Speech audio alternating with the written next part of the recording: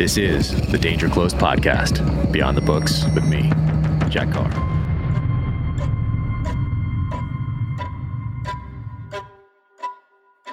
Welcome to the Danger Close podcast, an Ironclad original presented by Navy Federal Credit Union. My guest today is Jocko Willink. This is a rebroadcast of a conversation that we had last year when his book Final Spin came out, but we certainly cover a lot more than that.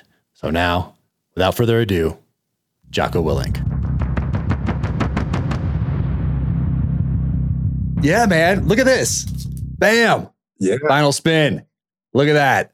I read it. The first edition, as you like to say, is on the way. So that shows up on publication day.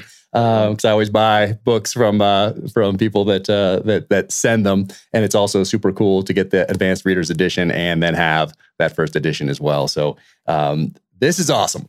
And I want to talk about this, not in too much detail, because I don't want it to ruin it. And I think people should not listen to your podcast that you did on it, of where you talk about it, or read the Publisher's Weekly Review, which is a great review, until after they read this. Mm-hmm.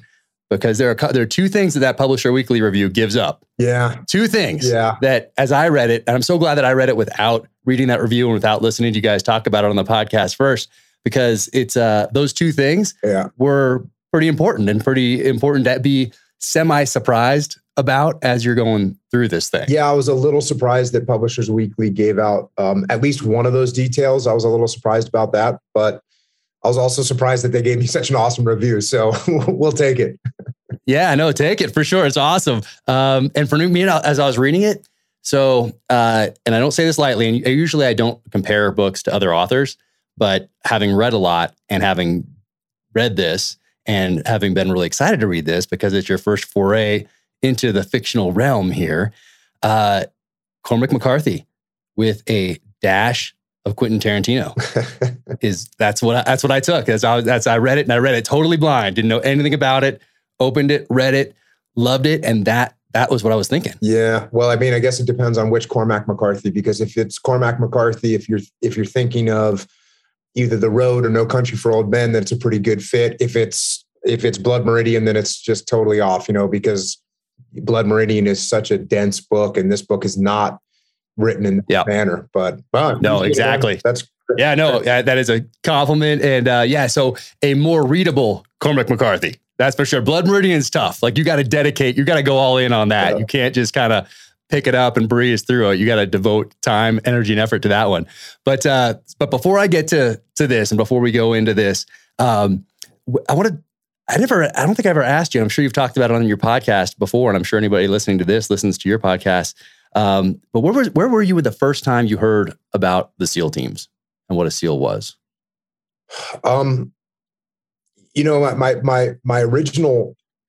My original look into, I guess, maritime commando operations was when I was a little kid. I had all these little Airfix toy soldiers, the 132nd ones that are about this tall. I had different soldiers from all over the world, from different wars. And my favorite ones were the British Commandos, which were these guys that had little Zodiac boats, and they all had little beanies on and Sten guns and kayaks. And I thought that was the coolest of all the different soldiers I had. I thought they were the coolest.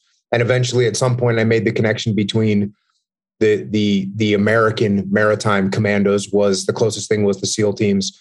And that's kind of, I don't know when I made that connection, but I had a friend that went to boot camp in between our junior and senior years, went to Army boot camp. Used to be able to do that. Army reserves, you could go to boot camp between your junior and senior year. He went, and apparently when he was down there, he came back and told this story that he was out on the track and with his training group, whatever that was, and there was a guy with a t-shirt on, camo pants, boots, a rucksack, long hair and a beard, like hair in a ponytail. And my friend says, "Drill sergeant, who's that guy?" And the drill sergeant, just looking off in the distance at the guy, just goes, "Delta." And then my friend goes, "Hey, drill sergeant, is there anyone that's tougher than Delta?" And the drill sergeant, without looking at him, just keeps looking ahead and says, "SEAL team." And when I heard that story, I was hook, line, and sinker done. And obviously we know that's not true. There's incredible people in every special operations group, but whatever that drill sergeant had heard, whatever rumors he'd heard, whatever myth he had heard, it was good enough that when it got passed on to me, I was hook, line, and sinker going to the teams. Oh yeah, dude. Rumors intelligence. That was very powerful, especially back then before you could check out anything online. Yeah. And, similar with me going down to the library and researching SEAL teams back in the early 80s with hardly anything written. Well, I read that, hey, it's the toughest training ever devised by a modern military. And these guys are some of the best special operators in the world. And I was like, boom, age 7, I'm in. Like, that's all I needed to hear. 1 sentence or 2 sentences in a book or a magazine article back then. So very powerful, when you get these influences, because I could have gone to research something else and have a whole different path in life. So it's so important, which is why these books are so great. The kids' books that you write, they're so important because there are so few books for kids that aren't trying to manipulate them. Maybe don't have some other intent behind them. And these are so great.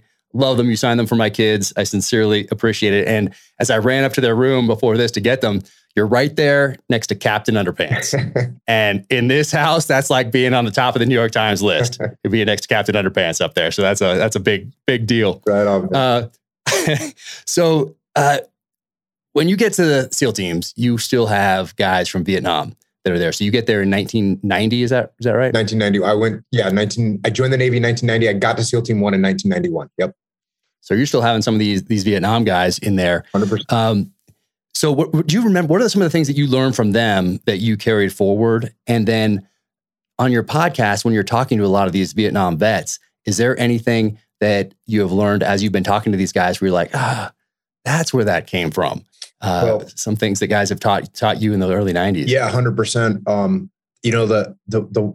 There's a guy named Roger Hayden. He's been on my podcast a couple of times. He was a very legendary SEAL, even though he never would say anything like that. But I was at a old SEAL reunion back in the early 90s. I think I was actually a new guy. So this was probably 1992, maybe the summer of 1992. They had UDT SEAL reunions, but there'd be 50 people there, and they were just all from Nam. And me and my running mate, team guy, we would go down to these things and hang out and talk to people. But I remember I was sitting there talking to a couple old Vietnam guys, and I said, who is the most badass murdering SEAL in Nam? And these guys both were like, oh, Roger Hayden. And just without missing a beat. So then there's obviously a lot of guys that were total badasses in Vietnam, but I always remember that about Roger Hayden. But Roger Hayden was the first guy that taught me cover and move, which is the first principle of combat leadership that I now have wrote about in Extreme Ownership and the Dichotomy Leadership and Leadership Strategy and Tactics. And I taught it to a lot of people, not just in the teams, not just in the military, but in every aspect of life. And that came from Roger Hayden. He was looking at me, talking to me, saying, hey, when you can't move unless someone else is shooting. That's cover move. You got to do that every single time in everything you do. And I just thought, Roger that. And that. So yes, there's an example of what I learned from a Vietnam guy. And what's interesting, when Roger came on my podcast, he was talking about how when they got back from Vietnam and he went out to our desert training site and they set up the Point Man's course, which is something that we still do to this day. We go out and run the Point Man's course. You're looking for tripwires. You're looking for targets to shoot. You're trying to sneak through, be quiet. And that's something that they brought back from Vietnam and instituted in 1968 or something like that. And it's what you and I did 30, 40, 50 years later, the same exact stuff. So there's a lot of those traditions and pieces of information that were passed down through word of mouth. And what's really interesting is, and I was talking to the Special Operations Association yesterday, I was talking about the fact that when I got in the SEAL teams, when you got in the SEAL teams, there was almost no doctrine whatsoever. You couldn't go to a manual. In the Army and the Marine Corps, they've got doctrine for everything. And it's outstanding that they do.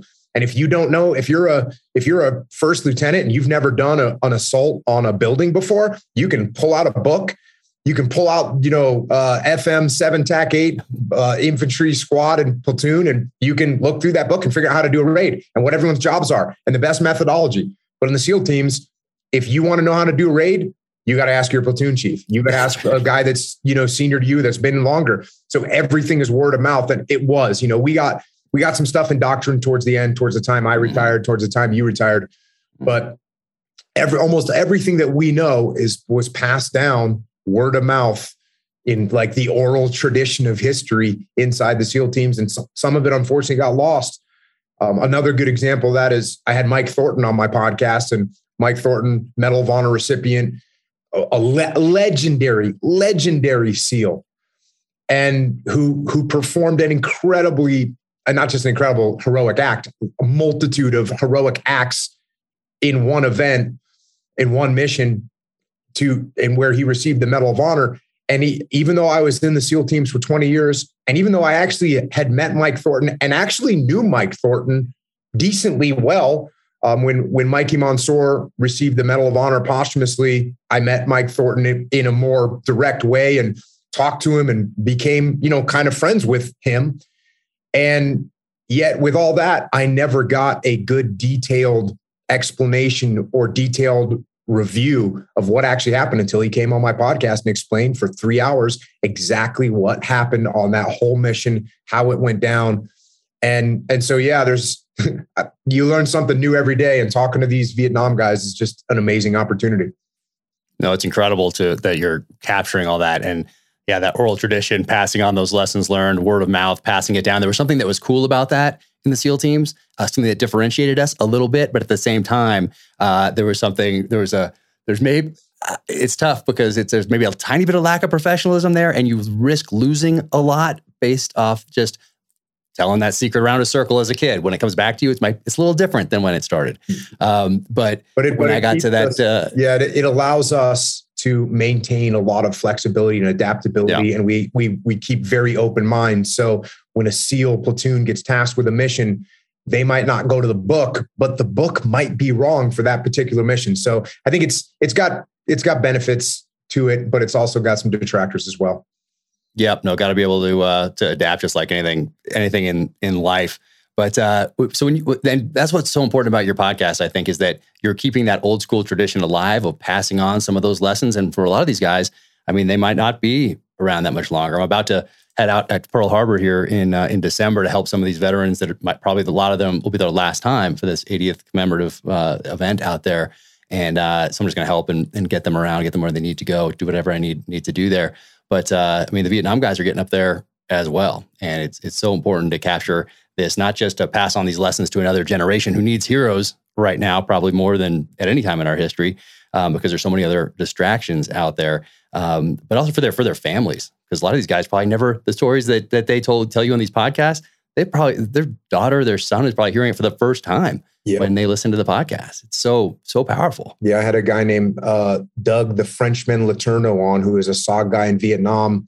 And he came on the podcast, told his whole story, incredible story.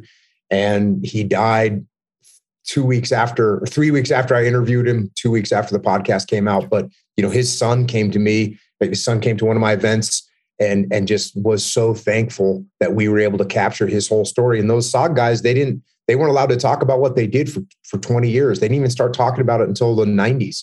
And so a lot of them had just kind of suppressed it and they just didn't talk about it anymore. So yeah, it's a real honor to be able to talk to those guys and capture those stories for sure. Yeah, there's a thing, Project Delta in Vietnam that Charlie Beckwith was actually the one of the commanding officers of as a major back then. But those guys didn't talk about that till just a few years ago, like 5, 6, 7 years ago. Yep. Some of the first books about Project Delta came out, and they did some incredible missions in Vietnam. It's incredible. But so when you first got to the teams, did you go to some schools that some of these old Vietnam guys were teaching, or what were some of the first schools that stood out to you? Like as a new guy, are they sending you to dive soup and stuff like that? Or are you going to some schools that made an impression back then? So I had, like every other SEAL, I checked in and thought, oh, I'm just going to be a machine gunner, give me an M60, which is what we used back then. And I was standing watch on the quarterdeck. We used to have watch on the quarterdeck of SEAL teams. I remember. And I was standing watch, and the officer of the watch, or whatever we called the officer of the watch, the chief duty officer, or whatever it was, he was a lieutenant, and he said, hey, if you want to go on every mission, you should be a radio man, because no matter what mission happens, the radio man has to go. And I said, Roger that. Went to bed that night. This is when we used to sleep right there in the quarterdeck. They have a couple of racks in the back. And I woke up in the morning, got my gear on. I knocked on the door of the radio room and said, hey, I'm Jocko. I want to be a radio man. And sure enough, they were like, because no one volunteered to be a radio man back then. Yep.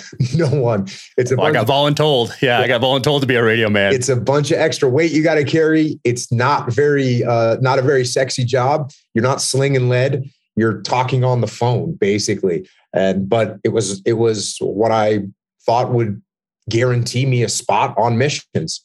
And so that's what I did. And I ended up going to a communication school, comm school, an NSW comm school. I actually went to an East Coast one, which was run by a really squared away chief.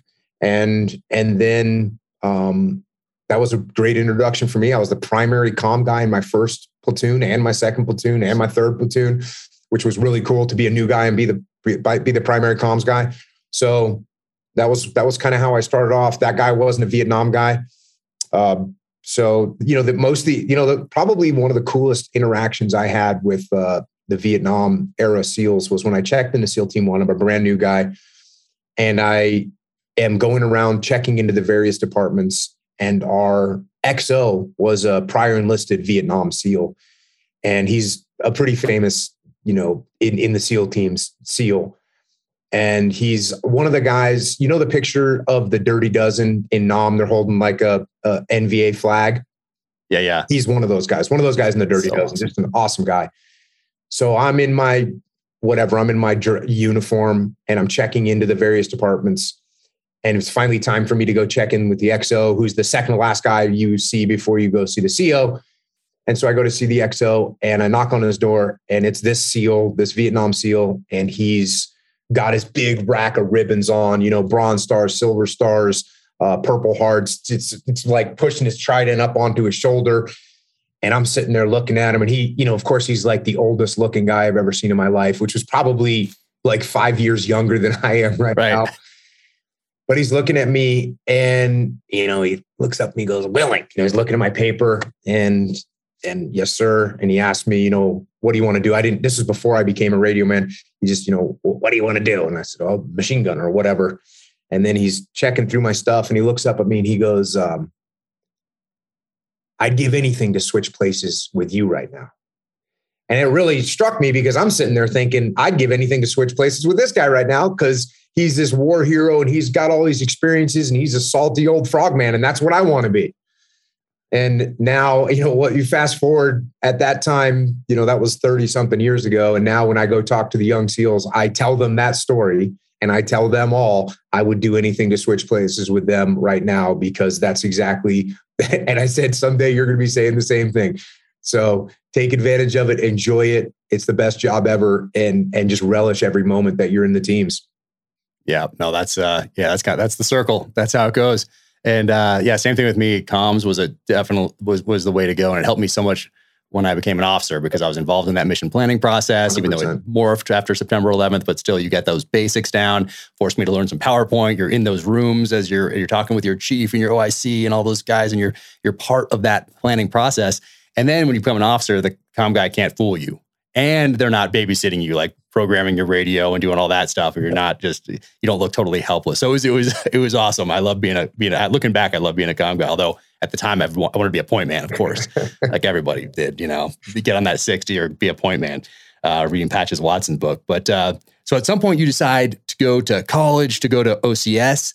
Why did you make that decision? Did you have a mentor or a couple mentors in the teams that directed you down that path? Or did you have a what is oftentimes the case, not the greatest leadership example, and decided, hey, I can do this better than it was done for me? Or how did that come? What was that path for you? Yeah, so this is a story I told in Leadership Strategy and Tactics, because it really was a fundamental moment in my life that changed the way I thought. Yeah, I had a platoon commander who was not good, who was arrogant, who had a big ego, who was clearly insecure about the amount of experience that he had. And he didn't listen to anybody else in the platoon, didn't listen to the platoon chief, didn't listen to anybody, didn't listen to the LPO. The LPO had experience, combat experience, which was rare at the time. The platoon chief was a really brilliant guy. The LPO, like I said, was squared away. There was a bunch of good E5s, and there was just a bunch of good people. And this platoon commander didn't listen to anybody. Well, it caused a lot of friction. The friction eventually escalated to the point where the platoon commander took a swing at the LPO as they were arguing about how to do a certain training mission. So we all jump in, break it up, but this turned the frustration. It kind of gelled the frustration that we had in the platoon. And we had a mutiny, and we went to our SEAL team CO and told him, hey, we don't want to work for this guy. And of course, the SEAL team CO is like, this sounds like a mutiny. We don't have mutinies in the Navy. Get the hell out of here. But then he was also a very good commanding officer. And so he started pulling the thread on what was going on in this platoon and with this particular officer. And he fired the guy 2 or 3 days later. And then we got another platoon commander who was another legendary SEAL. Everybody knew who he was. I'd never met him before, but everybody knew his name. He'd been at every different SEAL team there was. He was a prior enlisted guy. He was a prior enlisted senior chief before he became an ensign, and then then a JG, and then a lieutenant. And now he was coming to be our platoon commander. And I kind of thought, well, they're sending this guy in here to put these mutineers in check. And it turned out that the first time he came into the platoon hut, he said, hey, it's really good to meet you guys. I'm looking forward to work with you all. And this guy was, again, one of the oldest people I'd ever seen in my life. So he was probably in his mid-30s. Exactly. He had gray hair. I remember that and thinking, geez, this guy's like a grandpa. He was also, 5 foot, I don't know, maybe 5'6", 5'7", maybe 150 pounds. So we were all, these jacked young guys. And I'm thinking, how's this legendary guy? Well, it turned out legendary because he's just an incredible leader. And he was super humble, listened, just made life good for us guys in the platoon. And when I got done with that platoon, I said to myself, if I can one day in my life, I'm going to make life good for 16 guys in a SEAL platoon. And that's what kind of put me on the path of trying to become an officer so I could be in charge of a SEAL platoon and make life good for 16 guys in a platoon. And that's what I ended up doing. And very thankful to have that leader that showed me how to lead. Yeah, no, it's interesting you say these guys in their mid-30s, early 30s are so old. I mean, I thought the same thing when I go back and think about it. And then you read like Black Sheep Squadron by Pappy Boynton. He was 28 or something like that, leading the Black Sheep Squadron as a major in World War II. And they called him Pappy. Yeah. Like he's so old at age 28. But maybe back then, I mean, yeah, some of those pictures, he does look pretty old in some of those pictures because there was some serious business going on back there. So you're doing AUG Bravos. You're trying to get on all these deployments, trying to be ready for the call when it comes. But where were you on 9/11? Did you were you in college, or was that afterward? Or? So I had gone. I did this program called the old Seaman Admiral program, which they stopped, and they had to stop it because it was the most ridiculous good deal that had ever been so great for anybody. Yeah, I missed that good deal, but it's an awesome deal. Yeah, so I was an E5 at SEAL Team 1 with no college. I went to officer candidate school for 13 weeks, and they sent me to SEAL Team 2 as an ensign. It was just awesome. And then when I did a couple deployments at Team 2, got done with that, and then I had to go to college because I hadn't been to college yet. And so I started college in the year 2000. And so September 11th happened, 2001. I was in college. I immediately called the detailer who I had worked for when I was at SEAL Team 2. And I said, hey, sir, please get me out of here. I'll go to college later. I'll do online schooling, whatever you need to do, but get me back to a SEAL team. And he, with a great bit of wisdom, said to me, Jocko, don't worry, this war is going to last a long, long time. And of course, I didn't believe him, but he was 100% right. And the other interesting thing, I was talking with him the other day, and he ended up becoming an admiral, and he was just a great guy. But when I thought, oh, I'm going to call and I'm going to try and get back to a SEAL team. Well, what else was going on? Every single SEAL that wasn't as a SEAL team was calling back and saying, hey, get me to a SEAL team. Please get me to a SEAL team. So that's the guys in the community. There was a war about to happen, and everyone had wanted to go and go do what we are supposed to do. So that's the great community that we come from. But so I was in college when September 11th happened. I finished college. And then again, luckily, I knew the detailer, and he sent me to SEAL Team 7, which was getting ready to deploy to Iraq, or at least they were sending a platoon to Iraq. in 3 months or 4 months. And so I showed up at that SEAL team. This commanding officer of that SEAL team I had worked for before, and he almost immediately fired one of the platoon commanders, gave me that platoon, and then sent me to Iraq. So I'm the luckiest guy ever. Yeah, no, everybody thought they were going to miss it. September 11th, like if you weren't deployed, you were like, oh man, they thought you were going to miss it. And obviously that was not the case, but so it's very wise of whoever that the detailer was at that time to take a breath and kind of look long-term or to recognize that, because not many people did. I certainly did. And I was felt so lucky that we were deployed and then that we were on planes to the Middle East and we thought we were going to Afghanistan. We ended up doing the Team 3 shipboardings when those guys ended up going into Afghanistan. But still, we were closer and we were doing something that felt real. And even us doing the shipboardings, we were a little bit upset, like, oh man, those guys went to Afghanistan. We kind of missed it because the shipboardings were going on before September 11th. You were enforcing that UN embargo, and they were really kind of high speed before September 11th. On September 11th, they became not so high speed anymore. But looking back, it was some of the most not the most interesting, but it was an interesting thing to have done for a time. Because I look at it like a police officer pulling a car over. You don't really know what you're walking up on. So same thing, crawling up the sides of those ships in the middle of the night as they're speeding towards Iran in rough seas. Like you don't really know what you're getting into. So it ended up being kind of cool. But so you've done Team 1, you've done college, you've done OCS, you're at Team 7, you've done Team 2 before that. And then Team 3 comes around right after that Team 7 deployment. Yeah. So I had an awesome deployment with SEAL Team 7. Like I said, I was very lucky. I got put into a platoon and we went to Baghdad. And when I first got to Baghdad, we were the only SEAL platoon in the country, which was crazy, right? It was awesome. And we were just doing all kinds of missions, probably every night, every other night. It was as good as I could have asked for. It was also a nice, relatively gentle introduction into combat operations. So, I think back to the guys that their first combat operation was D-Day. That's a crazy thought. I had a very nice, relatively nice, easy slope going into combat operations of doing these direct action missions that we had a lot of control over. And it was a great deployment. We did a bunch of cool stuff. Got back from that. Actually, after that, I went and became the admiral's aide for 13 months. That was my commanding officer. My commanding officer told me that his last mission as the SEAL commanding officer of SEAL Team 7, the last thing he was going to do is make sure that I become the admiral's aide. And I could see why he did it.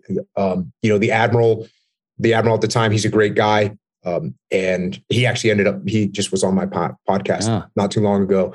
But just a great guy, but also, removed from being in a platoon, hadn't been to Iraq. So what they want to have a guy that is fresh off the battlefield that can talk to the admiral and help him understand what's going on and answer questions for him.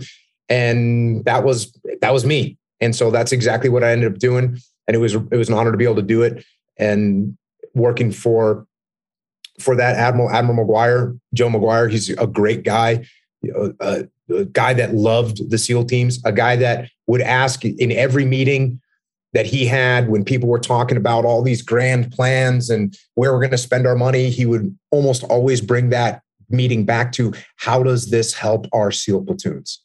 Because that's what we are. It's very easy, just like in any corporate structure, you get into a big bureaucratic structure, people forget about why we exist. And the reason the SEAL teams exist is for the SEAL platoon to go out there and capture, kill bad guys. So he was a great guy. I got to learn a lot from him. And then after that, I went to SEAL Team 3, where I was task unit commander. And Admiral McGuire, he's hilarious. Also, by the way, if you listen to that podcast with you, he's so funny. I've been fortunate enough to spend a little time around him. We went hunting together not too long ago. But great guy. And it's awesome that he came on the podcast here. You guys reminisce about those times.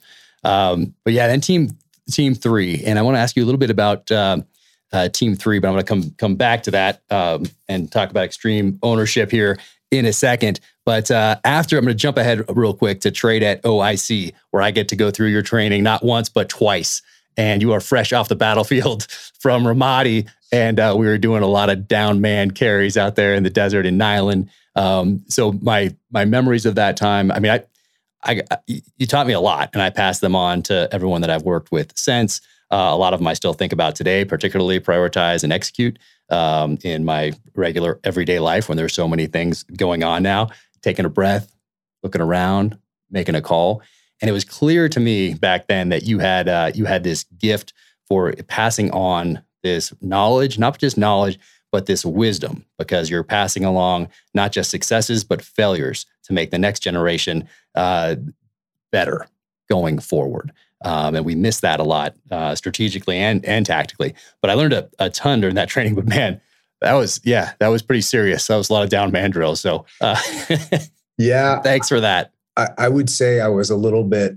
I mean, I was still very emotional, about the war, and actually, Admiral McGuire, when I came back, he just said, it's a tough deployment, and there was a lot of things happened on that deployment, and he said, "Hey, what do you want to do? Where do you want to go?" And there was no doubt in my mind what I wanted to do. I wanted to go to TRADET. I wanted to make sure that the lessons that I learned that I was able to pass them on to the guys that were about to go to this exact same place and do the exact same thing.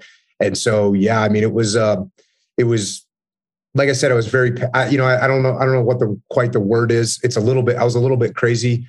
I remember, like, for instance, during urban warfare training, I would be watching a platoon and I'd see a guy standing out in the street in the open, and I would feel sick to my stomach because I was waiting for him to get shot, because that was the feeling I had for a long time. And so that just translated into, I was just very serious about it and really wanted to make sure that guys knew what they were getting into. And the down man thing, that was, I know I was a little bit brutal about that. And, for people that don't know what we're talking about, if you were out on a land warfare operation and when I was running that training, you might have 3, 4, 5, 7 down men that you have to now carry out, 7 or 8 clicks across the desert. It's a complete and utter gut check. And like, that's what we did. And part of that was,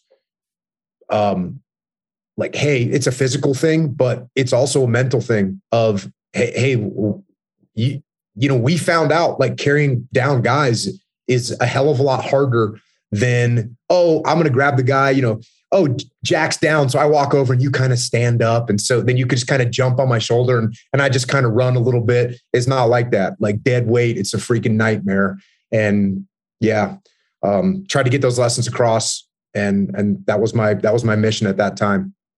Yeah, no, you did it in a way that had never been done before. And there's some things that I had, even though these things weren't written down, just from studying warfare from a very early age, reading all these books, trying to take the lessons out of these books, specifically from the Vietnam guys back in the 80s and 90s, reading these things, continuing to read everything I possibly could about warfare, some of those cover and moves, keeping it simple, that decentralized command. But so I kind of had that just from study and then from being in Iraq, from being in Afghanistan. But once again, all verbal, all just observing, just on the job type training.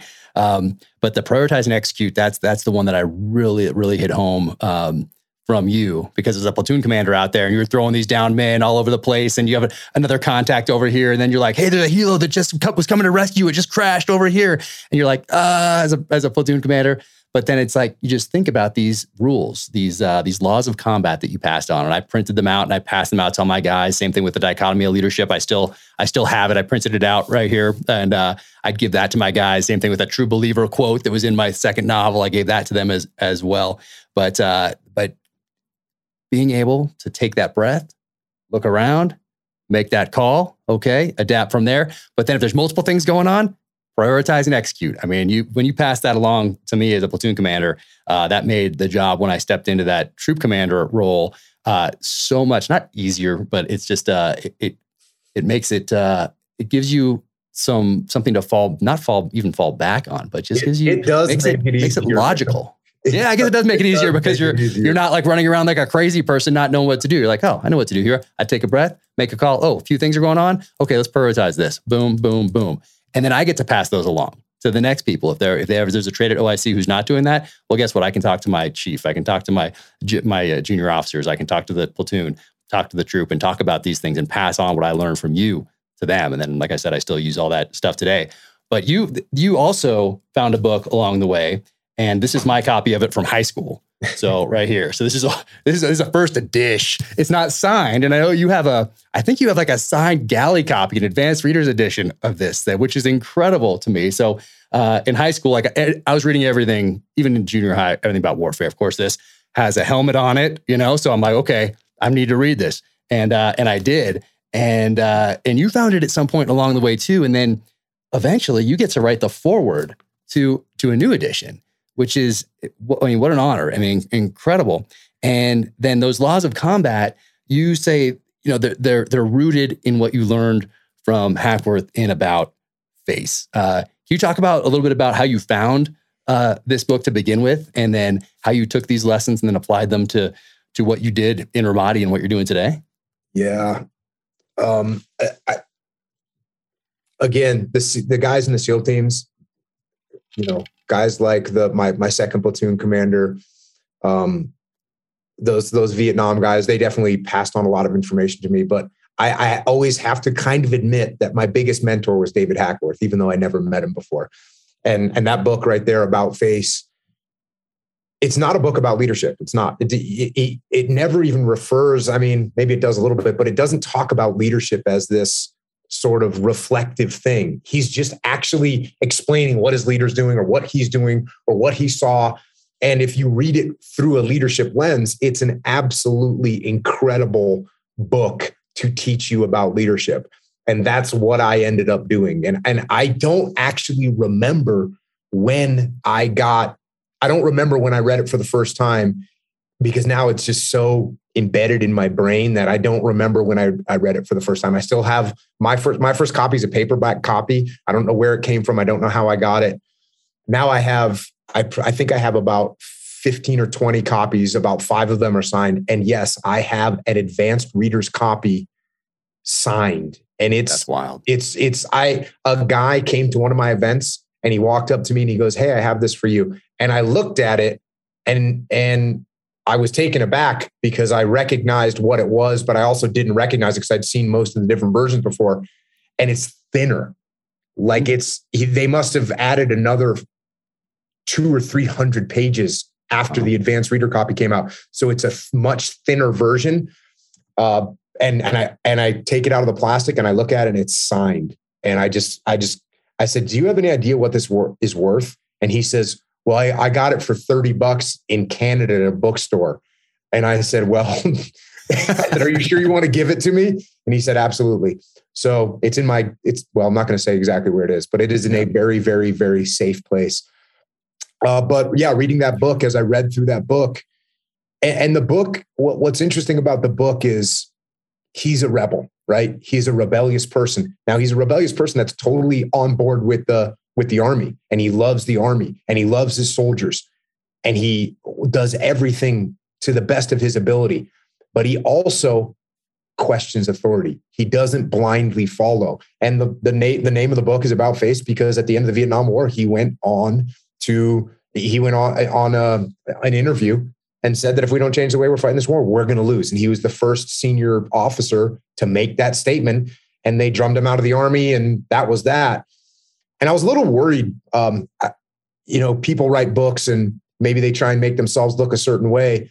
And I had an opportunity to have a guy named General James Mukayama, who was one of his company commanders in Vietnam. And I got to meet him and have him on my podcast. And as I was going to meet with him, I thought to myself, what if this guy's like, Hackworth wasn't all that. He's kind of a blowhard. He was an egomaniac, whatever. What if he says that? And then it's kind of, that would kind of crush the image I had in my mind. And so when I met General Mukayama, who is just an incredible human being, awesome guy, but he was explaining when he first met Hackworth, and he was a young captain and he was working as the adjutant for the general when Hackworth came to check in at Fort Lewis, Washington. And he says, so Mukayama says to me, he says, so Hackworth walks in. And I go, did you know who he was? He said, everybody knew who Hackworth was. Mr. Infantry. Which to this day, I think that is the ultimate nickname of all nicknames. If your nickname is Mr. Infantry. and then he just went on to say that everything that I thought about Hackworth was 100% right. He was just an incredible leader. His guys loved him. He stood up for his guys. He fought hard. He's brave beyond anything. And just an incredible leader that everybody loved. So that was very nice to hear. But yes, that book had a huge influence on me. And I think it did a good job of keeping my mind open, because it's something we have to watch out for in the military, of the hierarchy and the rigid structure and the disciplines that are imposed upon you. It can start to close your mind. And for me, it was always very important to keep an open mind and to question why we're doing this. And is this the best way that something should be done? And not just say, hey, this is what I'm being told to do, so I'm going to go do it.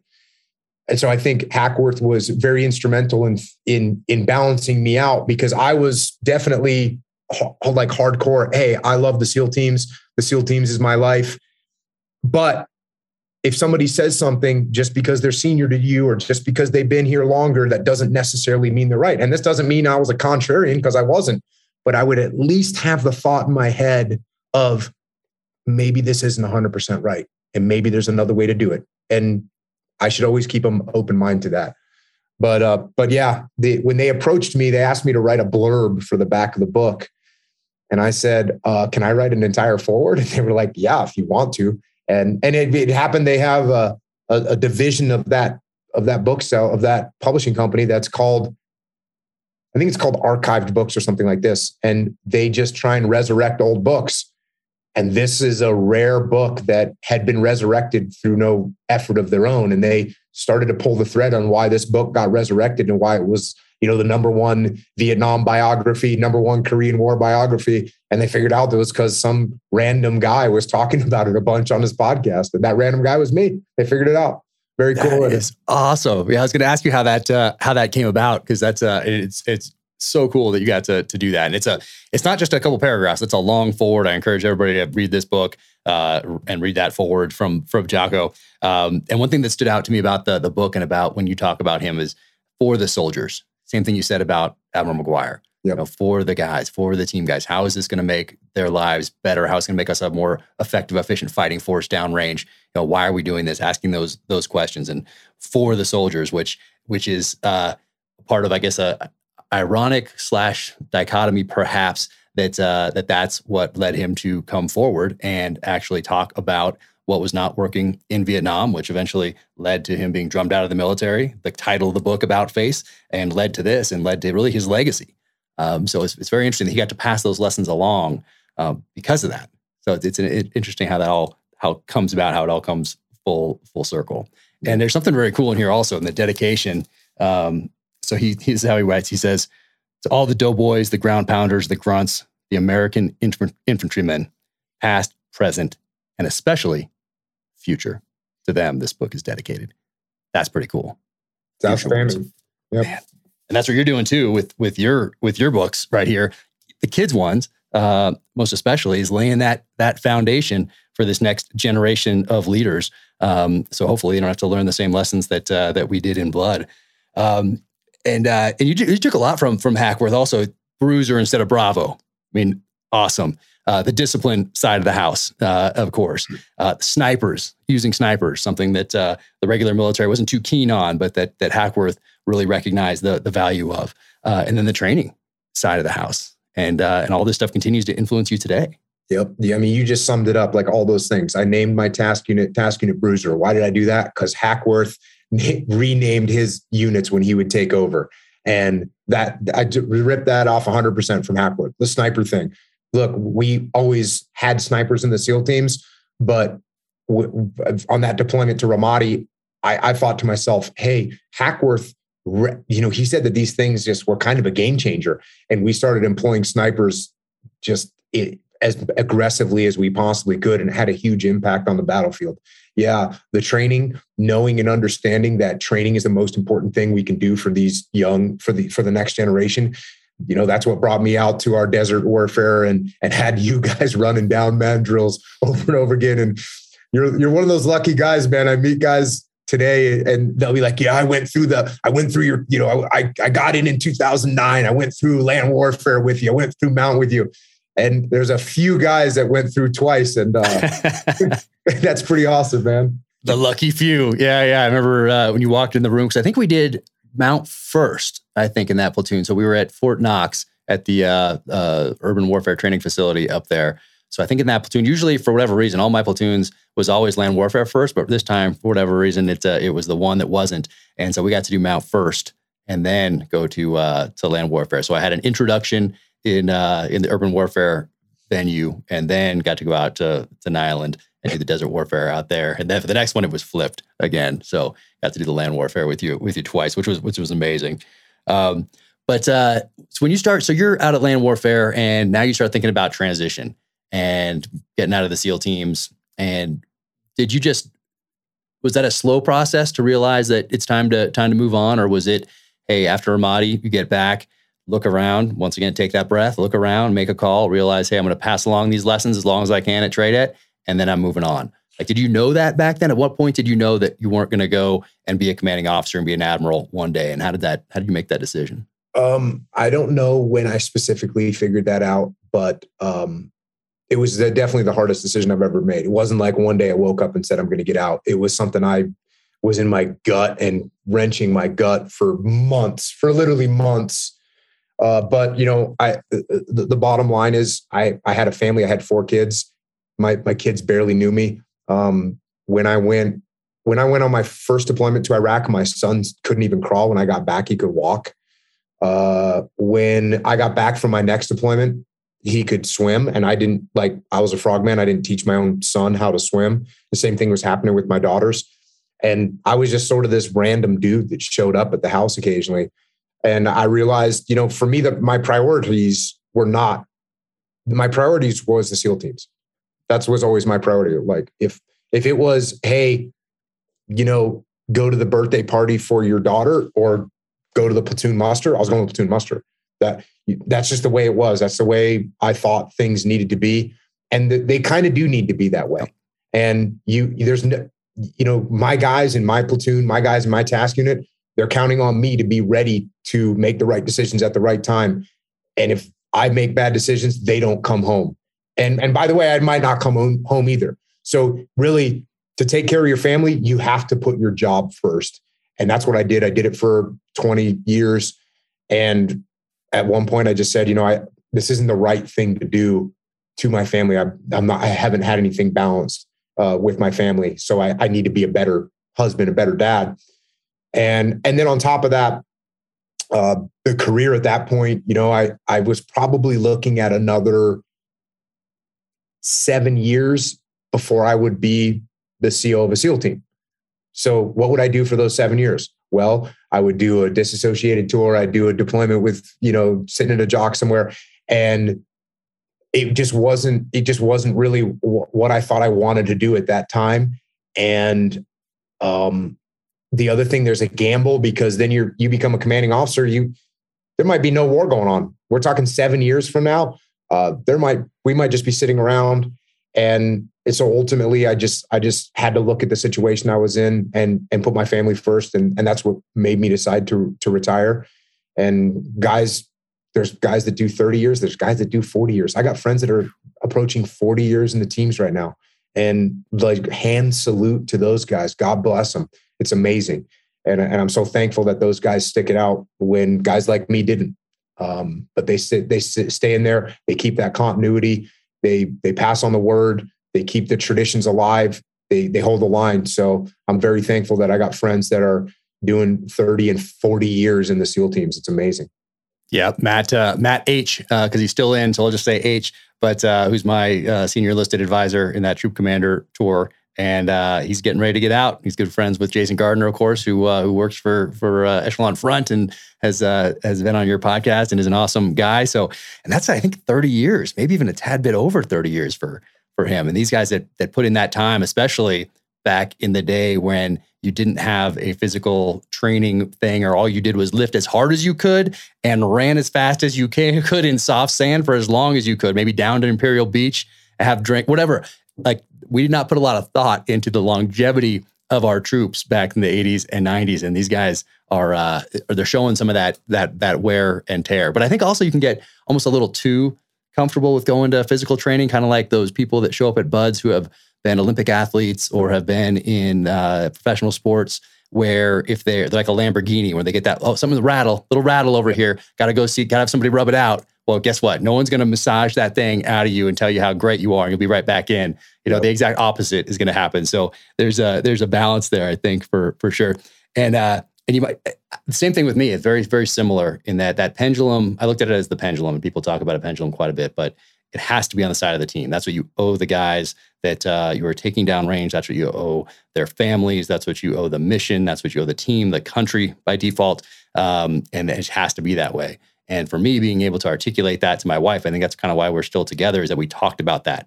Like, hey, it's over here. It's not always going to be over here, but for now it has to be, because these guys are counting on me. And that's why when I'm home, that's why I'm reading all these books and I'm reading all these things to make myself a better operator. That's why I'm still training on my own time, or going on the weekends when we're home. Where am I going? I'm going up to do a 3-day pistol course somewhere with Larry Vickers or Pat McNamara or Kyle Lamb or whoever who happens to be passing through, to make myself a little bit better. But now that pendulum can come back a little bit. Still building the business. I mean, you got to keep that in perspective as well. So I have to constantly tell myself that, hey, the pendulum's supposed to be on the family side right now. So it's something that's I think is always a struggle for some of us that dive right into everything that we do. And you're probably not going to remember this. So right before you got out, we were at a change of command, I think it was, or retirement on the Buds grinder.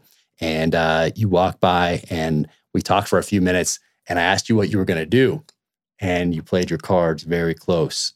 And in my head, I don't even know if you knew what you're going to do yet, but in my head, I was like, I know what this guy's going to do, because I knew how talented you were at passing these lessons on. And I'm like, okay, he's not going to go work for somebody. He's not going to law school. He's not going to medical school. He's not going to go into finance and work for somebody and work his way up. No, he's going to go do something on his own.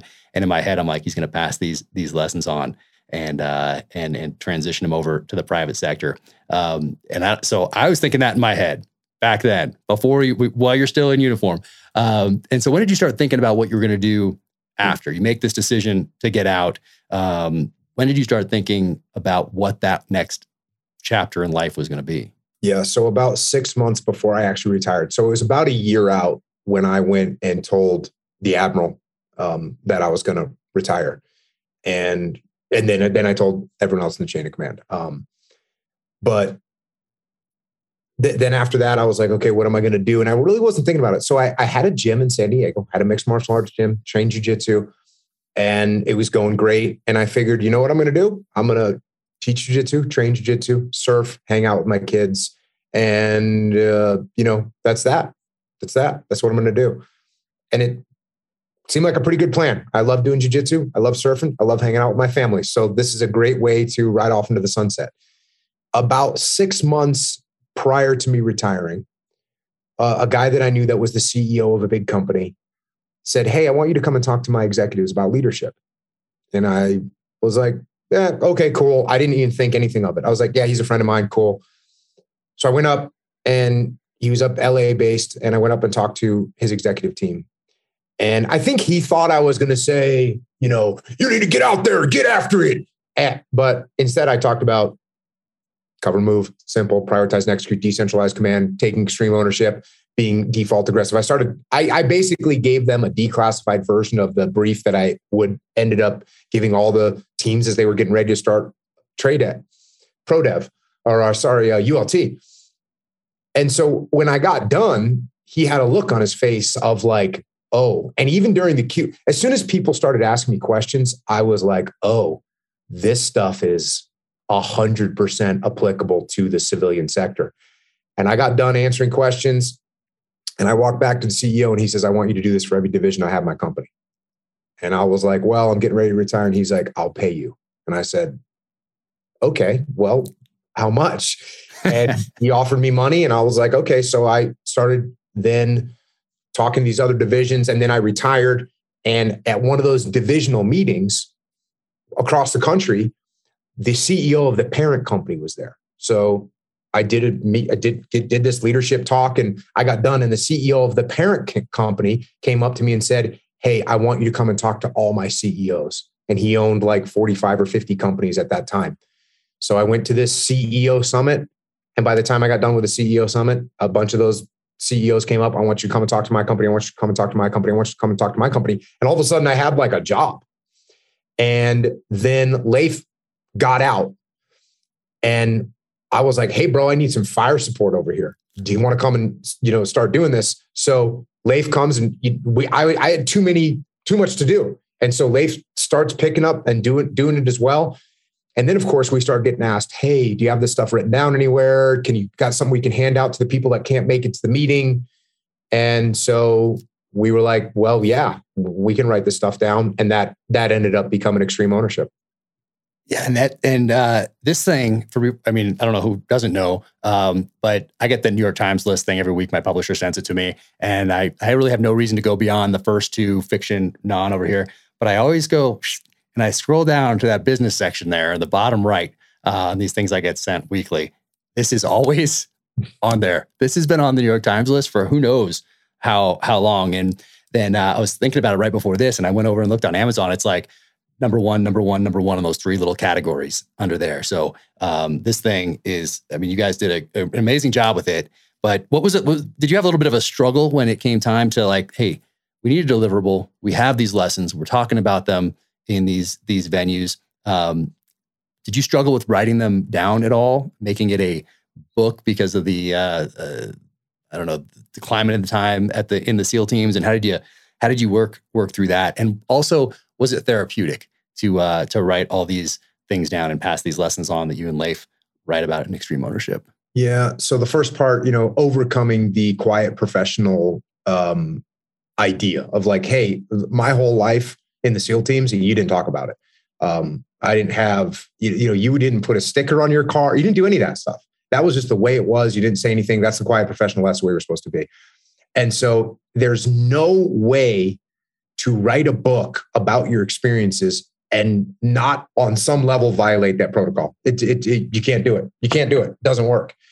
And so I had to come to grips with the fact that, okay, these are important lessons that need to be learned. These are things that are helping people. We're helping people with them every day that we're putting out this word. We need to get it out to more people. And we just need to do it in a way that, and I think this is the key thing that I think really pisses off people inside the SEAL community.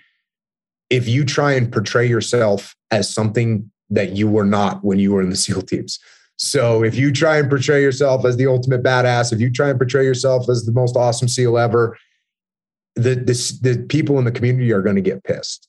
And that's why, it was just, how do we write this thing and make sure we are humble and we're not trying to say that we're better than we were, because we made all kinds of mistakes. And that's why a lot of the book is our mistakes, what we messed up. The opening chapter of Extreme Ownership is a fratricide that took place, a blue on blue, that I was in charge of. And there's nothing worse that I can think of that can happen in combat than having a fratricide. And that's the opening of the book. So we tried to just stay as humble as we could and write it from a perspective of, hey, look, we're not saying that we're great. We're saying that we were lucky enough to learn some good lessons that could help you as well. And that's what we tried to do. And, of course, there's still SEALs that it's like, that's just a violation. That's just how it is.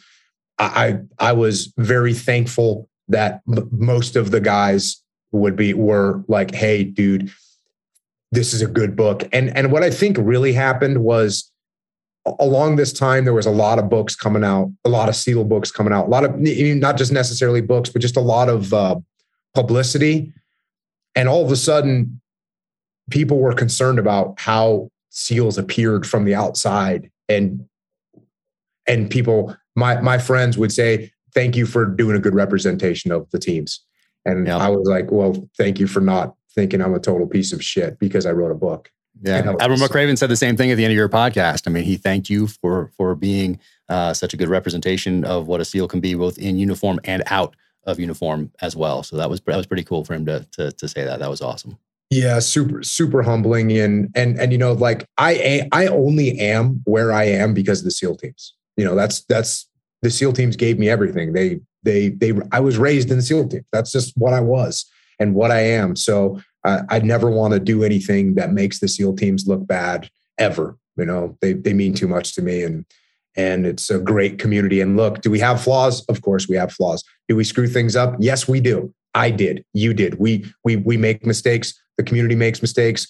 But we also have a reputation, and we also have a part of what we are and part of who we are is that when something goes wrong, we fix the problem. And so, look, we have problems, and we work as hard as we can to get them straightened out. And that's something we can never stop doing. Yeah. And before we go back to the therapeutic question, that circle that you had in the SEAL teams, like obviously you influenced me, you influenced an entire generation of combat leaders in the SEAL teams. And those lessons are still out there being passed down. And now in this book, it's not just war stories. It's not just how you apply those to business. There's a lot of personal stuff in here. It applies to your personal life as well. I think that sometimes gets missed when people are talking about business and combat, military leadership, and all that stuff. There's a lot of personal accountability that you talk about on your podcast, that you talk about on social media sometimes, in interviews, that sort of a thing. But this isn't just for business leaders or people that are in the military. I want to learn lessons that you and Leif took from Ramadi. You can take these things and apply them to your personal life and be much better for it. I think we'd be a better country if everybody's if you're going to read a few things, if you were just to read these things only, and I obviously recommend people read a lot. I do monthly reading lists and all that. But if you were just to read these and internalize these concepts and take accountability and responsibility for your own life and your own actions, you wouldn't have a better life. We'd have a much better country. We have a much better world. Yes, exactly. So that's why I think the real value in here is what you can take and internalize for personally, that then you start influencing your circle. And what is that? Maybe it's your wife. Maybe it's your one kid. Maybe it's your two kids. Maybe it's their friends. Maybe it's your circle at work that's 5 people. Maybe it's 100, whatever that might be.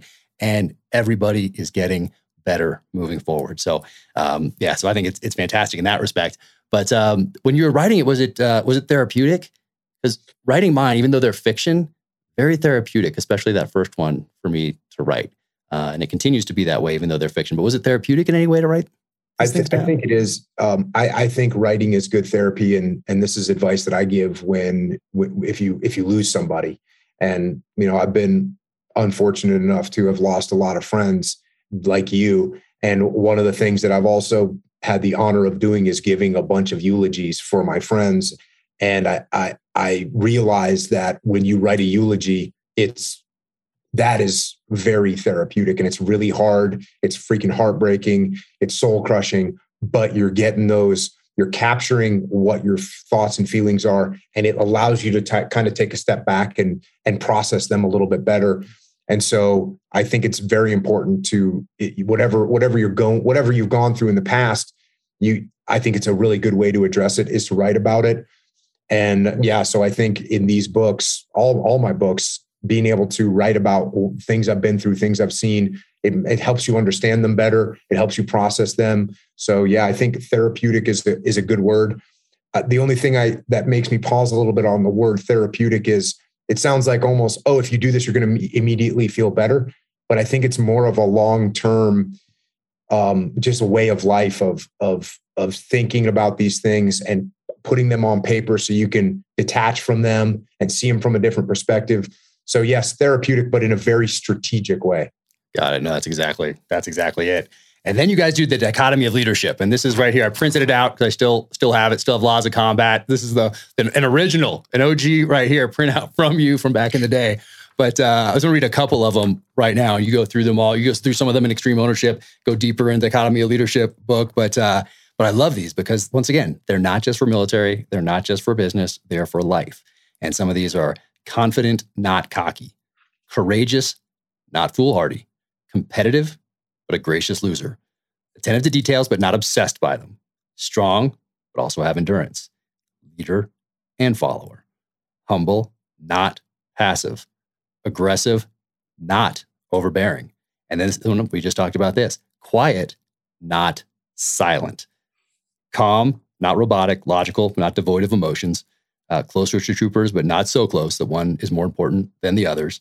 And then this was one I thought about quite a bit in the teams. Nothing to prove, but everything to prove. And I thought about that probably daily after you passed that along to me, because I think it was something that you instinctively know, but you don't have put words to it. And that's a great way to put it. Nothing to prove, but everything to prove. Infield debate, enlisted have the experience, love that. Resign your commission or get one, but not working together equals failure. And I think you said that a couple times. It's at different troops and platoons going through that are having debates out there in the middle of land warfare. And this is one is too. This is so valuable for the guys, and will continue to be valuable for them going forward. Law of armed conflict. Don't do what you think is right. Do what is legal. I mean, that right there distills it down. All those briefs that you get from the JAGs and everything right before when your mind's on something else, or you got to go to sign something or whatever else as you're out the door. Do what is legal. I think that one right there, everyone needs to take that to heart. That's going down range. And anything you can do, be made public, do it right, pick your battles, open mind, humility. I mean, they're so fantastic. But there's this last one here. This one's pretty sweet. Article 99. And you say Article 99 says, but you instilled it in us. Any member of the armed forces who in the presence of the enemy runs away, surrenders, casts away his arms, quits his place of duty, or, and this is in caps, fails to do his utmost to encounter, engage, capture, or destroy enemy troops shall be punished by death. Yeah. Article 99, UCMJ. I wrote it on the wall in Basra on that deployment with Matt H. that we did for my troop commander tour. But yeah, I mean, those lessons right there, just writing those out and passing those along to the next generation, and then now making them a part of people's lives by passing them along through these books. But when did the dichotomy of leadership come to you? When did you realize, hey, there's this dichotomy out there that people need to think about, you need to internalize, you need to verbalize, you need to articulate? When did that come to you, that there was this dichotomy out there? I was at land warfare and watching a platoon go through, and I was always saying, hey, look, you got to be aggressive, you got to make things happen, that's got to be your default mode. And like this one platoon, a couple leaders in the platoon just went hyper aggressive and ended up just, getting a bunch of people killed. This is just in training, getting a bunch of people shot with paintball. And it was just a big disaster. And I thought to myself, well, I can't be mad at them because I was telling them that they needed to be aggressive. And then I said, hey, listen, there is such a thing as being too aggressive. That's what you guys just did. And then I immediately thought to myself, and this is what, what's interesting is you were reading that list, which is awesome. I actually want you to send that, take a picture of that to me and send it to me. But this is weird. And I talk about this in leadership strategy and tactics. I was always paying attention to leadership. Part of the reason was because I wasn't really that great at any of the just normal stuff. Even as a little kid, like I wasn't the best athlete, but I could figure out how to win by maneuver. And then when I got in the SEAL teams, I wasn't the best shot. I wasn't the fastest. I wasn't the strongest, but I could figure out what to do during an assault. If like things were going sideways, I was good at that part. And the reason I was good is because I would take a step back and detach. So it was like, for me, I had all this context in my head about leadership. So as soon as I saw this platoon that was too aggressive, I was like, hey, they were too aggressive. And I told them, I said, hey, I can't be mad at you. I told you to be aggressive, but you can't be too aggressive. And as soon as I got done talking to them, I thought, you can take any of these things that I talk about and you can go too far with them. And there's got to be a balance and everything. And then it was the next JOTC class that I went to talk to Leif's class. I went through the dichotomy of leadership and explained it to him. Hey, all these things have to be balanced. And then the reason we wrote the book is the title of the first book, Extreme Ownership. A lot of people thought it just need to be extreme. And that's not what we were trying to say. You need to take extreme ownership, but this doesn't mean to be extreme. It means actually the opposite. You want to be balanced. And so many of the questions that we would have to answer would be because people were out of balance in the dichotomy of leadership. So we ended up taking the last chapter of Extreme Ownership and turning it into the dichotomy of leadership so that when people would understand the critical element of leadership is to be balanced. Yep. No, it's when I got the junior officer training course, Leif's, and it was a couple of years after Leif had left already. and his briefs were still in there.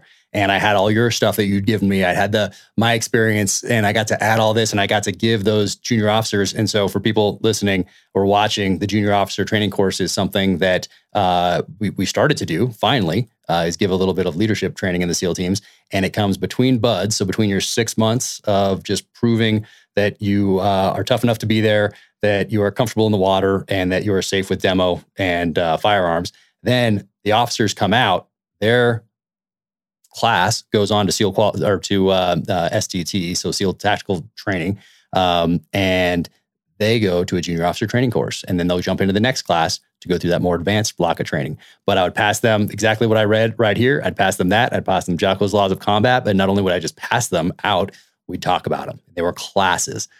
So once again, you're not even there, and your experience, Leif's experience, once again, through me, influencing an entire generation of new frogmen. But let's talk about Final Spin. I mean, and that's why also you have to read the Dichotomy of Leadership and Extreme Ownership. You have to read them in conjunction with one another. So I highly recommend that. Final Spin. So, man, so your first foray into fiction. And like I said, don't listen to Jocko's podcast on it till after you read it. And it comes out early November. Is that November 7th? Is that right? Somewhere around November 9th. November 9th, this thing is out. You can order it right now and do so. But don't read the Publisher Weekly review, and don't listen to the podcast till after you order this and read it. And I hadn't, like I said.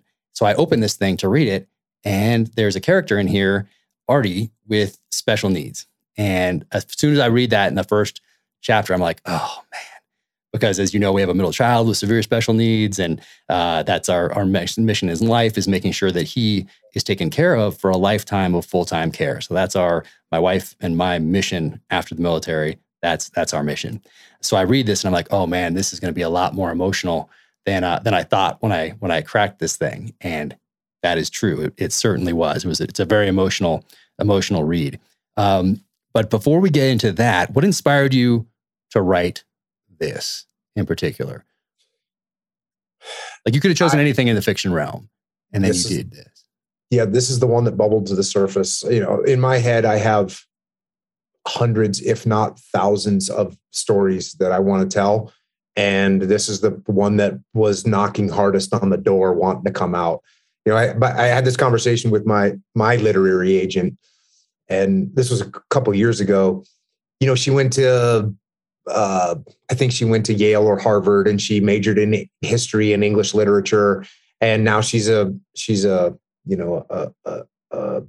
writing agent. And one day I said to her, I said, hey, why don't you write books? And she said, I look at a blank screen on the computer and I have nothing to write. And I said, I look at a blank screen on the computer and I have hundreds of things that are fighting to figure out which one's going to get put on the page. And this one is the one that won that fight and got out the door. And it's something that I think was really rooted in how I grew up and a bunch of experiences that I had as a kid, and the way the world looked to me when I was younger and the way it still looks to me now that I'm older, and just some lessons and some experiences from life that I've had, that this just seemed to be a story that was just coming out of my head. I just couldn't, it was just there. And what's great about this is that you don't overdevelop these characters. We all know people. We all know an Artie. We all know a Johnny. We all know a Goat. We all know a Jessica. We all know the Gerald Lundstrom guy. Like, you know these characters. You don't need to do the whole background. And I found that fascinating. And it's something I've been thinking about a lot, even before reading this, in developing my characters and developing situations and describing scenes, and letting the reader do a lot of that, because you already know what an office looks like. You don't need to describe every detail of it in my novels, because everybody's been in an office before and they're all going to have a little bit of different idea of what that is. And that's fine. But for you, there's a lot of there's a lot of you in here.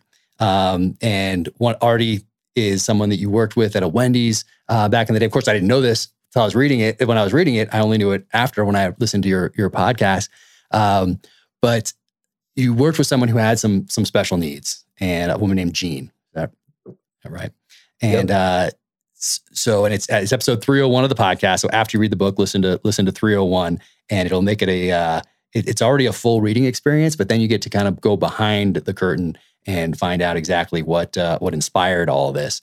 But we can talk a little about the characters. I don't want to talk about the two things that the Publishers Weekly review talks about, but so you're working at a Wendy's, and there's a person there who, I mean, it was impactful to you. I mean, it's obviously stayed with you all these years later.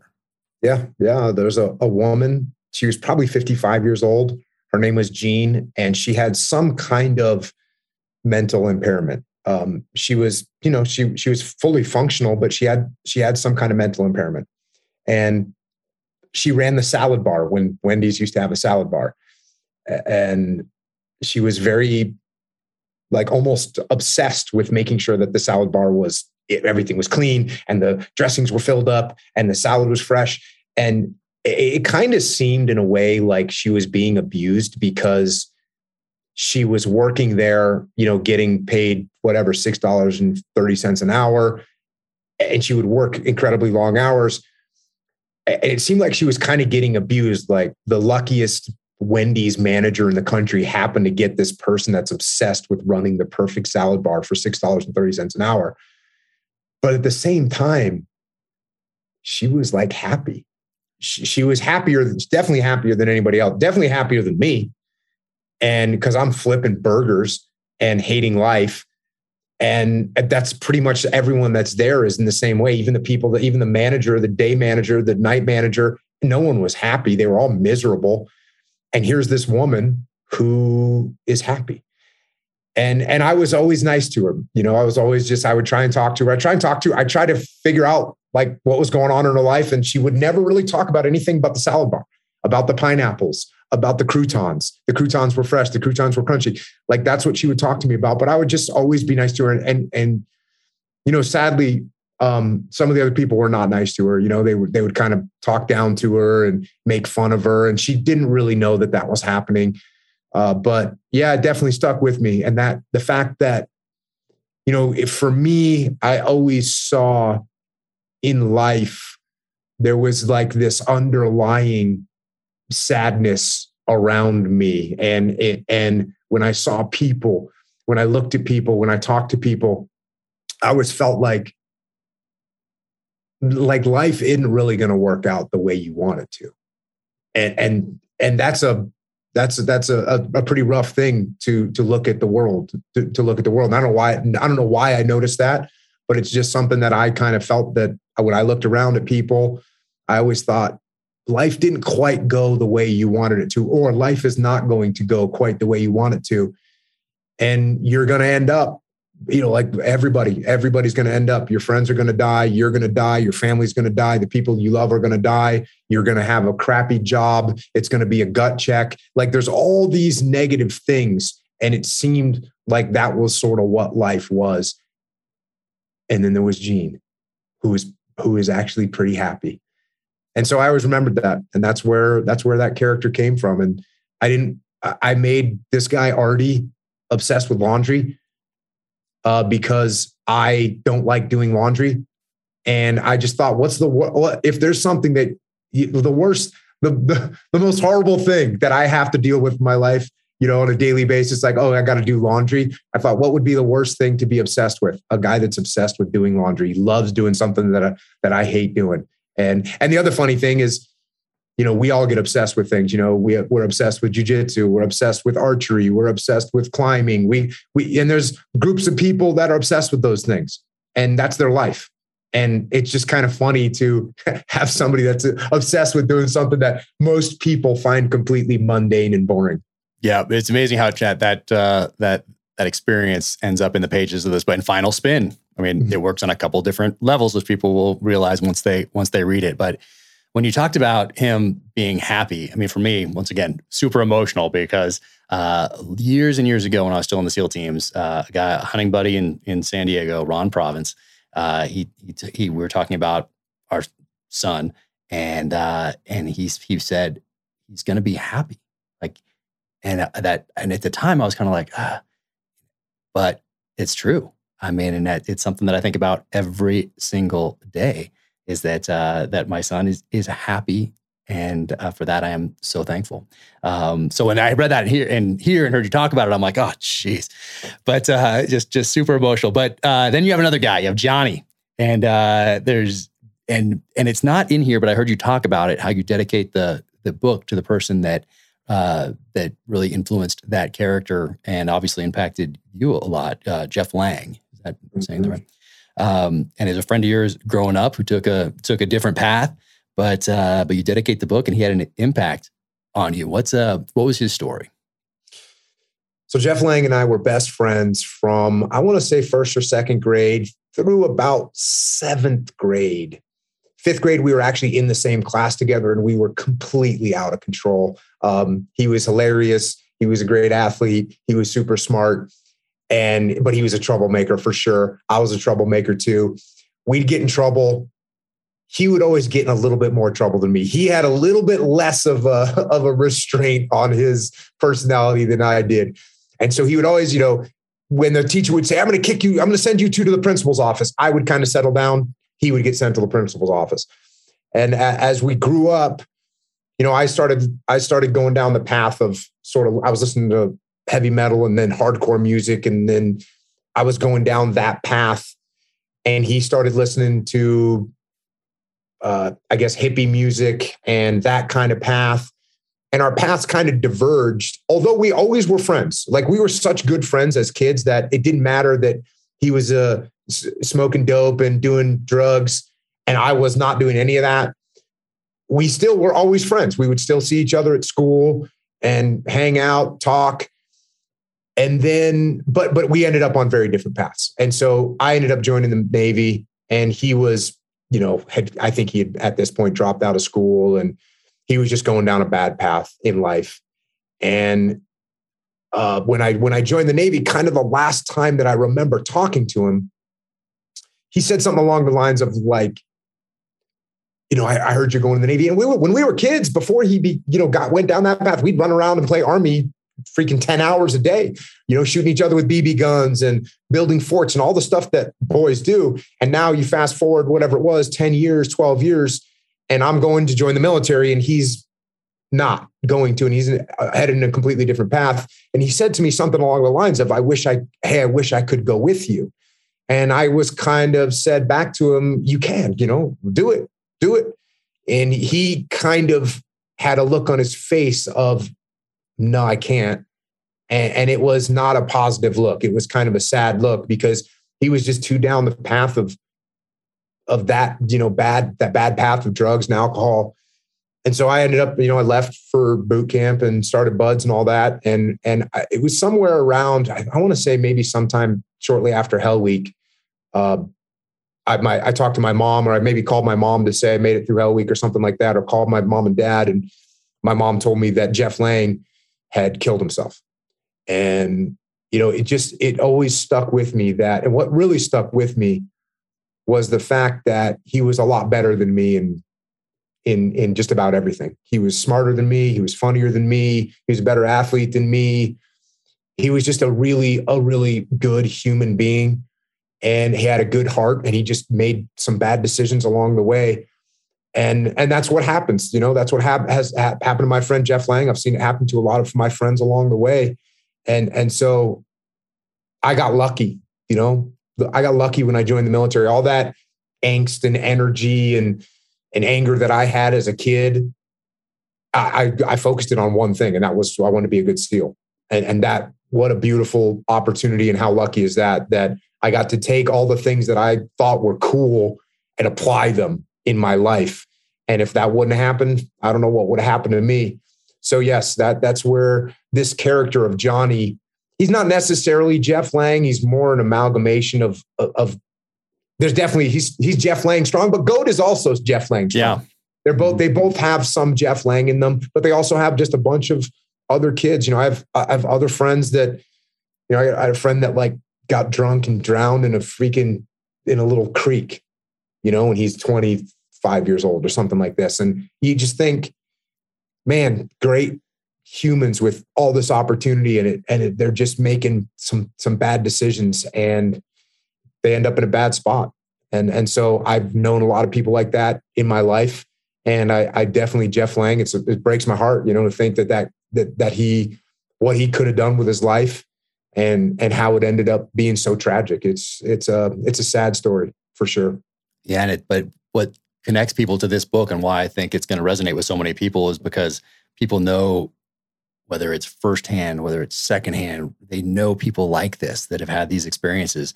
Most of them will know people in their own lives that they'll recognize as a Johnny, as a Joe, especially as a Jessica. And I mean, you don't overdevelop. I keep going back to that because once again, everyone already knows these characters. We all know Jessica. We all, maybe in the SEAL teams, we know a few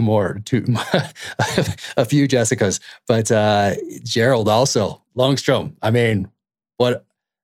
Everybody's gonna relate to that because in life you have to work, and you're gonna have somebody out there that's a Gerald Longstrom-ish type person.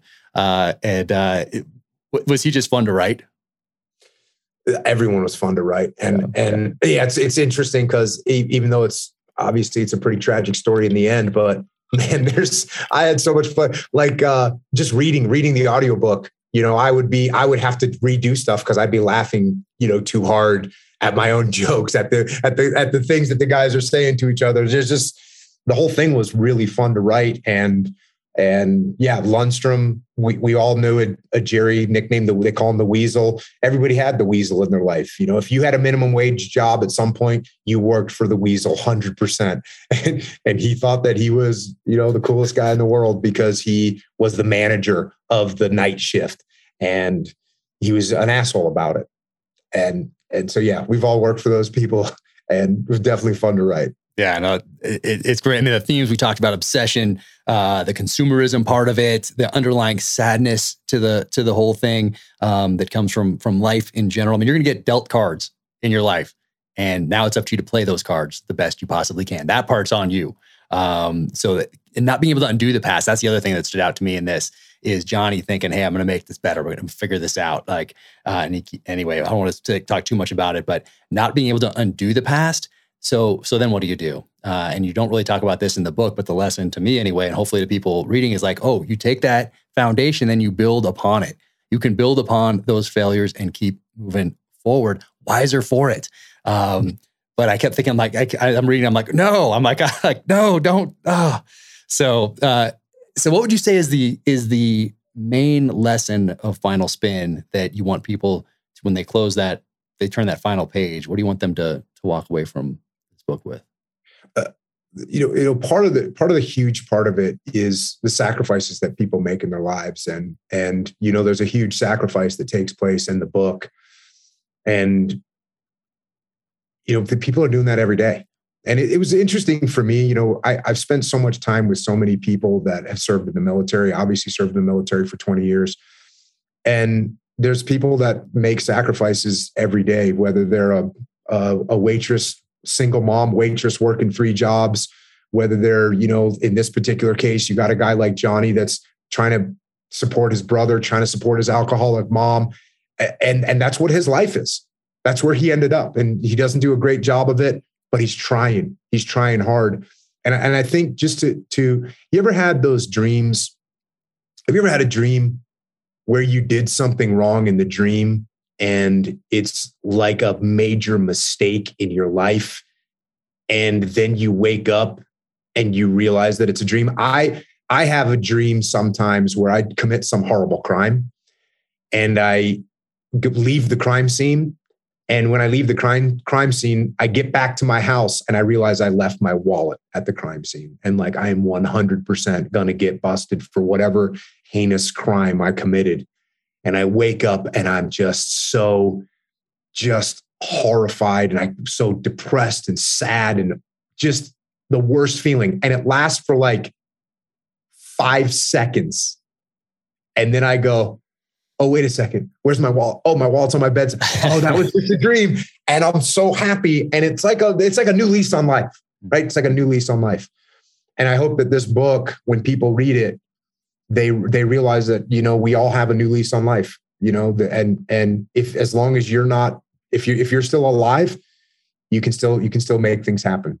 And I would also say that the most important thing that I've found in my life is doing things to help other people is the way that you win. It's the most gratifying thing. It's the way that you can get satisfaction in your life, not by the consumerism stuff, not by buying a bigger house or a bigger car or whatever, not by, moving up in your corporate hierarchy, becoming the best night manager and being the most, being the sternest boss. None of those things are really going to move you in the right direction. But if you can help other people, if you can make some sacrifices for others, I think that's where happiness comes from. And I think that's portrayed in the book. Yeah, I wrote that down here. Happiness, putting others before yourself, as a takeaway. And you're doing that every day. I mean, you have the books out there, the kids book, Mikey and the Dragon. I mean, you're doing so much to help other people. You must be a very happy guy these days, Jocko. And I'm certainly glad that you've decided to pass these things on. And I want to be cognizant of your time, but also I do want to ask you about a few things, more current events type. So you did this presidential address-ish, a few minutes long.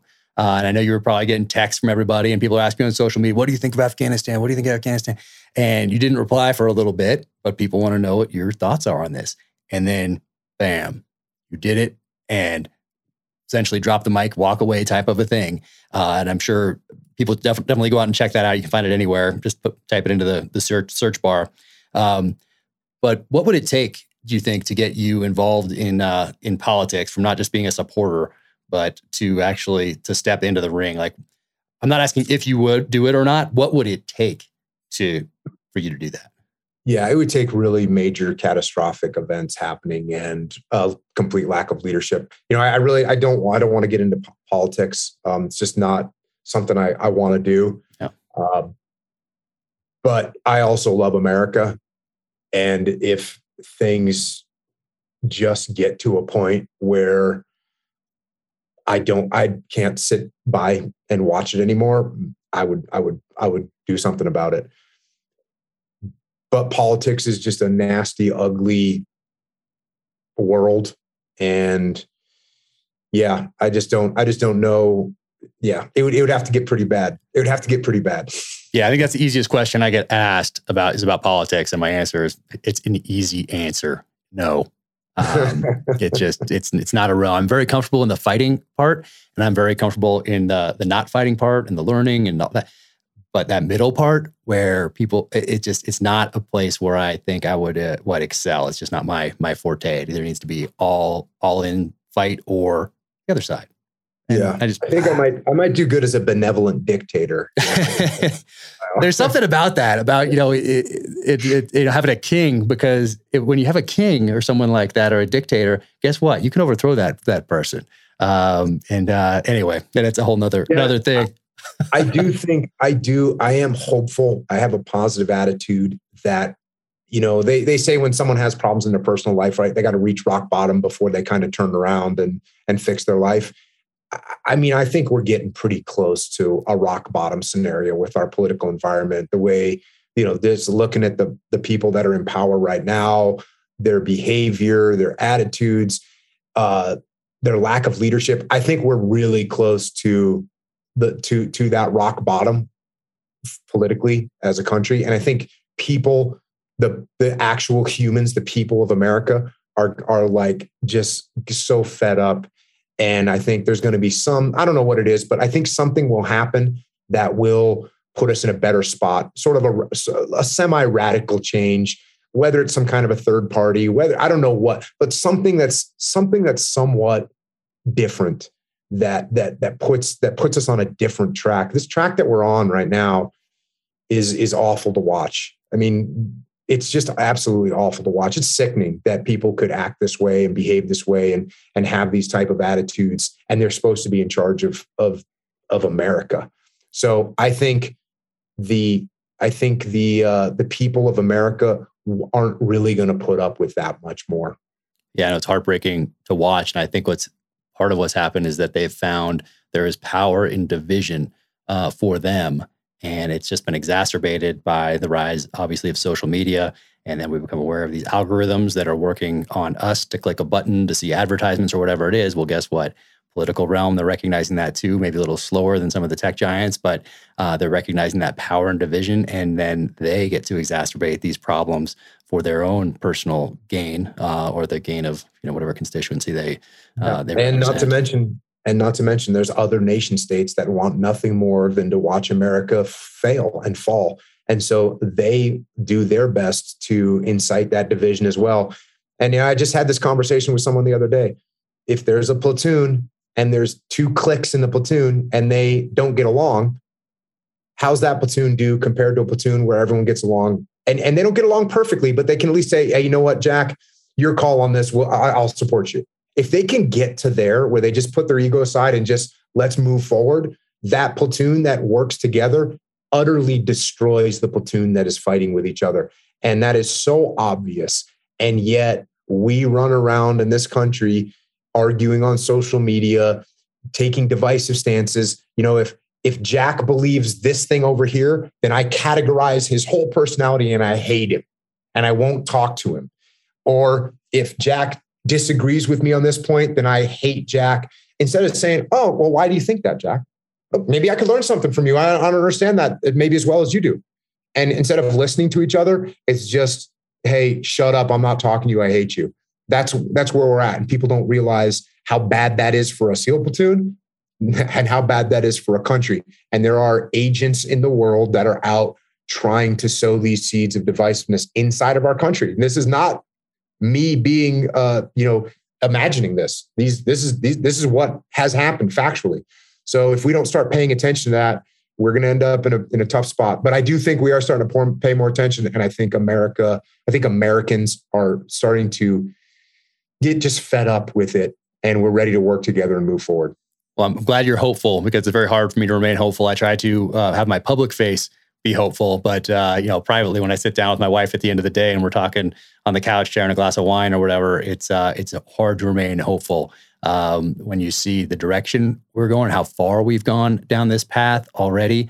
And then my last book, The Devil's Hand, was all about putting myself in the enemy's shoes and what lessons they learned from watching us on the battlefield in Iraq and Afghanistan. What have they learned from watching our response to COVID? What have they learned from the civil unrest in our cities? What have they learned, and how have they applied those lessons to their future battle plans?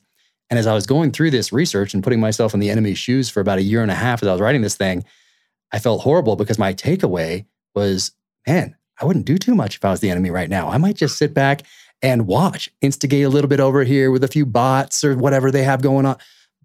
That's about it. We're doing a pretty good job of destroying ourselves from the inside. And that part is heartbreaking.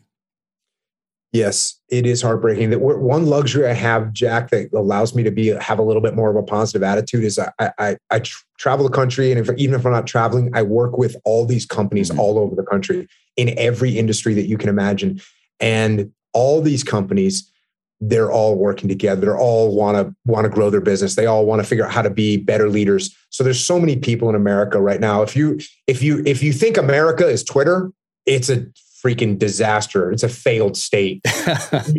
If you think that America is America and you get to travel and I go, like I said, I work with companies all over this country, in the middle of the country, on the coast, tech companies, finance companies, energy companies, healthcare companies. And they're all thinking, hey, what can we do better? How can we get better? So that, I think, is what is maintaining me, allowing me to maintain a little bit of a positive attitude, even though Twitter looks like a failed state. I love that Twitter looks like a failed state. I might put that in the novel. I'll put it in the acknowledgments for sure. That's fantastic. But I'm going to tell it to my wife tonight when we finally sit down at the end of the day that you have hope here, because if you just look at Twitter or the comments, maybe in a YouTube video, it's exactly that. It's not inspiring if you're thinking about future generations and what they're going to have to contend with. And when you're looking at Ramadi in particular, or Iraq as a whole, or now Afghanistan, we've seen how after 20 years, how we essentially rushed to failure at the end when we didn't even have to go back to the Soviets. We didn't have to go back to 3 British incursions in the 1800s and early 1900s. We didn't have to go back to Genghis Khan or Alexander the Great. We had 20 years of our own experience to learn and adapt and prepare. And yet it ended up the way it did. When you conceptualize that or think about it, take a breath, or talk to people about it, especially parents who ask, you, hey, was my son or daughter's sacrifice worth it when they're looking at what's happened in Afghanistan, how Iraq looks right now? How do you conceptualize that personally? And then what do you tell them? What's your message to them?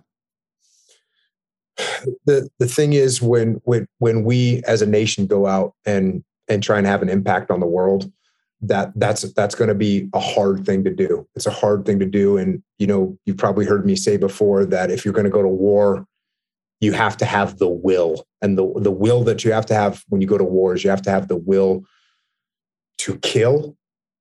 And when I say kill, I don't just mean the enemy, because when you go to war, you are going to kill innocent people. That's just what's going to happen. So you have to have the will to kill, and you also have to have the will to die, because if you go to war, Americans are going to die. So I think we need to weigh that very heavily. I don't think we do a very good job of weighing that. I think our ego allows us to say, well, we have smart bombs, so we won't kill any civilians and we'll be the good guys and nothing will ever go wrong. And because we have body armor and MRAPs, we won't take casualties. And those two things are just wrong.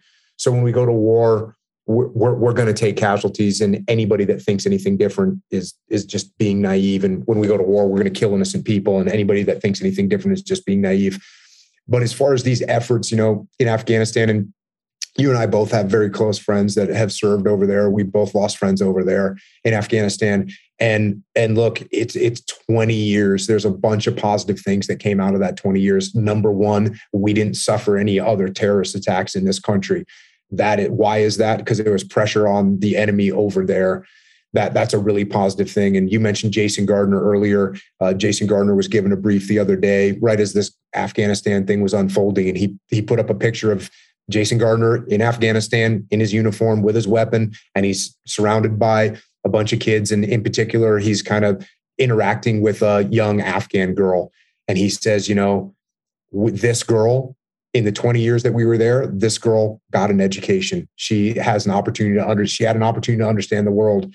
And there's massive sacrifices that were made for this, but that is, at the end of the day, this is a positive thing that happened. Now, Iraq, it's the same thing. We were able to go there. And again, I always like to talk from a tactical perspective. When we were in Ramadi, there were people in Ramadi, the civilian populace in Ramadi, who was being tortured, raped, butchered, murdered by the insurgents. They were so happy and joyous that we were there to give them their city back and give them the opportunity to live a normal life and a stable life. And so there's these massive sacrifices that were made. And in both those cases, you could look at those cases and say, yeah, but in the end, what difference did it make? And if that's what your attitude in life is, like, you're a nihilist, right? Like, why do anything? Why make any effort in the world? We as Americans, we should do our best to try and help out other people in the world. But here's where the negative part comes in. The negative part comes into this is we need to understand what we're doing, and we need to put leadership in position that understands how to lead. And right now, the leadership that we have doesn't understand what's happening. That's a bold statement, right? That's a harsh statement to say that the leadership of the country doesn't understand what's happening. But when you look at the withdrawal from Afghanistan, everybody can, I shouldn't say everybody, but almost everyone in the world saw what was going to happen and what is going to happen. But this is so obvious. And yet we had leaders that seemed to be completely oblivious to everything that unfolded and were surprised by it and are continuing to be surprised by it. So we need to do a better job as Americans of electing people that understand the world, understand the globe, and understand leadership. And we failed to do that. This is my fault. This is your fault. This is our fault. We've allowed this to happen. We've put leaders in positions that should not be in those positions. And we need to do a better job. And if, like I said, I think we're getting to a point where we're getting to a rock bottom. where people are looking around saying, how is this happening? How do we let that happen? We let that happen. Look, something I say all the time, all your problems are leadership problems. So when I go work with a company, every problem that they have inside that company is a leadership problem. And guess what? Leadership is the solution. Leadership is the solution. And right now, we need better leadership. We need real leadership in this country. And if we don't get it, we're going to continue down this bad path where we look around and our position in the world is waning. And there might be some people that say, well, you were too big and too strong anyways. We were big, we were strong. And you know what? When you're the biggest, strongest person in the schoolyard, you can prevent people from being bullied. You can prevent kids from getting their Cheetos stolen from them. And that's what we should be. Doesn't mean we're the bully. It means we have the capability to stop other people from bullying. And that's the way we should be. That's the way America should be. And I think that's the way we need to get back to. Yeah, no, I think it's about understanding the nature of the conflict. When we're talking about committing U.S. forces, understanding the nature of the conflict in which you're about to commit America's sons and daughters. And we failed to do that throughout the last 20 years, I think, as a whole. And when you say everybody looked at Afghanistan, it's not really an overstatement. Karl von Clausewitz said that one of the most important attributes of a leader is common sense. And so that's why the person who has never served in the military, never read a book on leadership, never read a book on tactics or strategy, can look at Afghanistan and say, hey, what? Because they have common sense.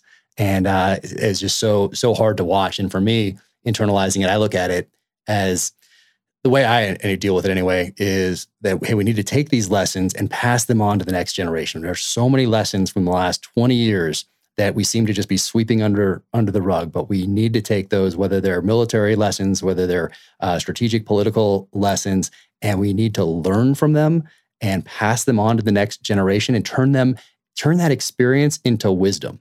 And oftentimes we don't do that. We have an experience, okay, fine, we're moving forward and we don't learn from it, but it's taking that experience and turning it into wisdom for the next generation so we all get stronger. So that's kind of how I think about it, because otherwise it's too heartbreaking to contemplate. But you have a lot going on. I mean, it's awesome. Echelon Front, you guys have Origin, Pete Roberts out there. You guys are crushing it, bringing American manufacturing back to this country. I love what you guys are doing there. Jocko Go, you're in all these Wawas up and down the coast. I mean, it's amazing to see. It's so inspiring to see. So at the same time, you have all that going on. Well, I guess I should ask you, how did the relationship with Pete Roberts and Origin, how did that all come about? What inspired you to go down that path? Because once again, like, you're taking a risk here, moving into fiction. What did you do with American manufacturing and taking these old factories that are rusted? And I mean, it's amazing. You can go online, you can see these videos of these guys putting these new manufacturing facilities together and resurrecting it. It's awesome to see. But what was that? What was the inspiration behind that? What was the opportunity that presented itself that you seized? As I started my podcast and people were listening to the podcast and people would start training jiu-jitsu, because I talk about jiu-jitsu all the time. And people would ask me what kind of jiu-jitsu gi to get. And I would tell them to get an Origin gi, because I knew that there was this random human up in Maine, up in New England, where I'm from, that was making American-made gis, the only one in the country, the only one in the world. And so, I had reached out to him a couple times and I never heard back from him. And eventually I was on a Facebook Live and I was doing a Q&A and somebody asked me what kind of jiu-jitsu gi to get. And I said, get an Origin gi. And I said, and by the way, if anyone can get in touch with this guy, Pete Roberts, please tell him I want to talk to him. Well, someone on that FaceTime or on that Facebook Live reached out through various business contacts and got in touch with Pete. And we set up a meeting. We had a call. We had a 4-hour Zoom call, or it was a Skype call at the time. And when I got off the phone, my wife said, it sounded like you were talking to yourself in there. And what we realized was, he had this manufacturing capability, but he was in Farmington, Maine, where there's 17 people. And I was, and I had a platform where I was talking to millions of people every week. And so, I wanted to make American-made products. And so really all we had to do was a perfect storm. We shook hands and we started making stuff, and it has been incredible. We now have multiple factories. We're making boots, we're making jeans, we're making gis. We just acquired another factory in North Carolina. That's really helped our capability. So and we're looking at other factories in other areas, literally as I speak right now. And all this is, for me, look, I served my time in the military. The American military is incredibly powerful force, but America gets its strength from the economy. And when I was growing up, I saw, Pete and myself, when we were growing up, we watched those factories empty out. We watched those machines get sold overseas. And it was sickening to see people lose their jobs and see those factories abandoned. And it was really, this sounds really cliche, but it was corporate greed. It was corporate greed when someone says, you know what, I can make this pair of jeans in America for $17. I can make them in China for $15, and I'll make $2 extra pair of jeans. And that's what they did. And so many manufacturers did that. And it got to a point too, when people started raising their voices about it, they said, well, there's no way it can be done anymore. We can't do it. We don't have the knowledge. And so Pete should get, I don't know what award, but for bringing that knowledge back, hiring people that were, 60 years old that hadn't worked in 20 years because there was no jobs for them, and bringing them in to help teach people how to sew, to help teach people how to run the looms. And now we have that knowledge. We talked about passing on knowledge. We have that knowledge passed on. We had a guy that was an expert on looms and weaving, and he recently died. His name was Lenny, freaking outstanding American, patriotic American. And before he died, he passed on all that knowledge to 21 and 22 and 23-year-old people that can now do that job. So we're totally passionate about this. It's a huge impact on the communities. We got a few hundred employees right now. That number is going to be growing, and we're going to prove to the world, prove to these big corporations that America can and will manufacture in America again. And if you want to bet against me, go for it. I'll take your money. It's so awesome. Yeah, go online, check out on YouTube the video with the looms when you guys are talking about that. I mean, obviously the video is great and all that, the presentation content and all that stuff, but the story is so inspiring. It's so cool. Everybody should go check that out. I think we got it into the Terminal List. So Chris Pratt and Terminal List. We have an Origin Gi there in his garage with his belt. His daughter's belts are there and all that stuff to help tell that story. I got a Josh Hall surfboard in there. I think he drove it up. I was like, we need a surfboard in this scene. And he drove it on up. So we got that in a scene. I got Sornex stuff in the gym in the garage. So Knock-On's in there, SIG's in there, Winkler knives, Origin Gis. So it's really cool to be able to incorporate good people and great companies and stuff that I actually use, my characters used into that story, and hopefully, widen people's aperture, or it can introduce people to some of these different companies or stories behind the companies. So it's super cool. And then also you got into archery recently. You've been on a few hunts. You're putting elk on the table. We just had moose here last night, and you got into that recently. So you have so much going on out there that is inspiring to people, no matter what they're doing. They don't have to be a jiu-jitsu guy. They don't have to be a military guy. They don't have to be a business leader. There's so many things you're doing to inspire people, which is what I love about what you're doing in this next chapter. And then you have these musters. And so the musters, correct me if I'm wrong, or what originally gave you that idea was that, hey, we go to these different groups, and I'm talking to 50 people, 100 people from a company. Let's do something where we can open it up, have an open enrollment type of a thing, and bring anybody in that wants to come. So you bring the cost down for different companies that can send a few people. So how have these musters been going? I know you had to cancel a couple during COVID craziness, but they're back up and running. I think you're about to do one in Vegas. Yeah. I'm in a hotel in Vegas right now. We're doing one this week, but yeah, they've been awesome. Yeah. And the original deal was, as we got more and more demand for Echelon Front to come and work with companies, we unfortunately priced out of the market a lot of small businesses. And, we were just working with, huge companies. And I felt guilty about that, because we want to help people that have, a little construction company with 17 people, or a landscaping business, or a manufacturer that's only got, 23 people at it. And they couldn't afford the big corporate price tag.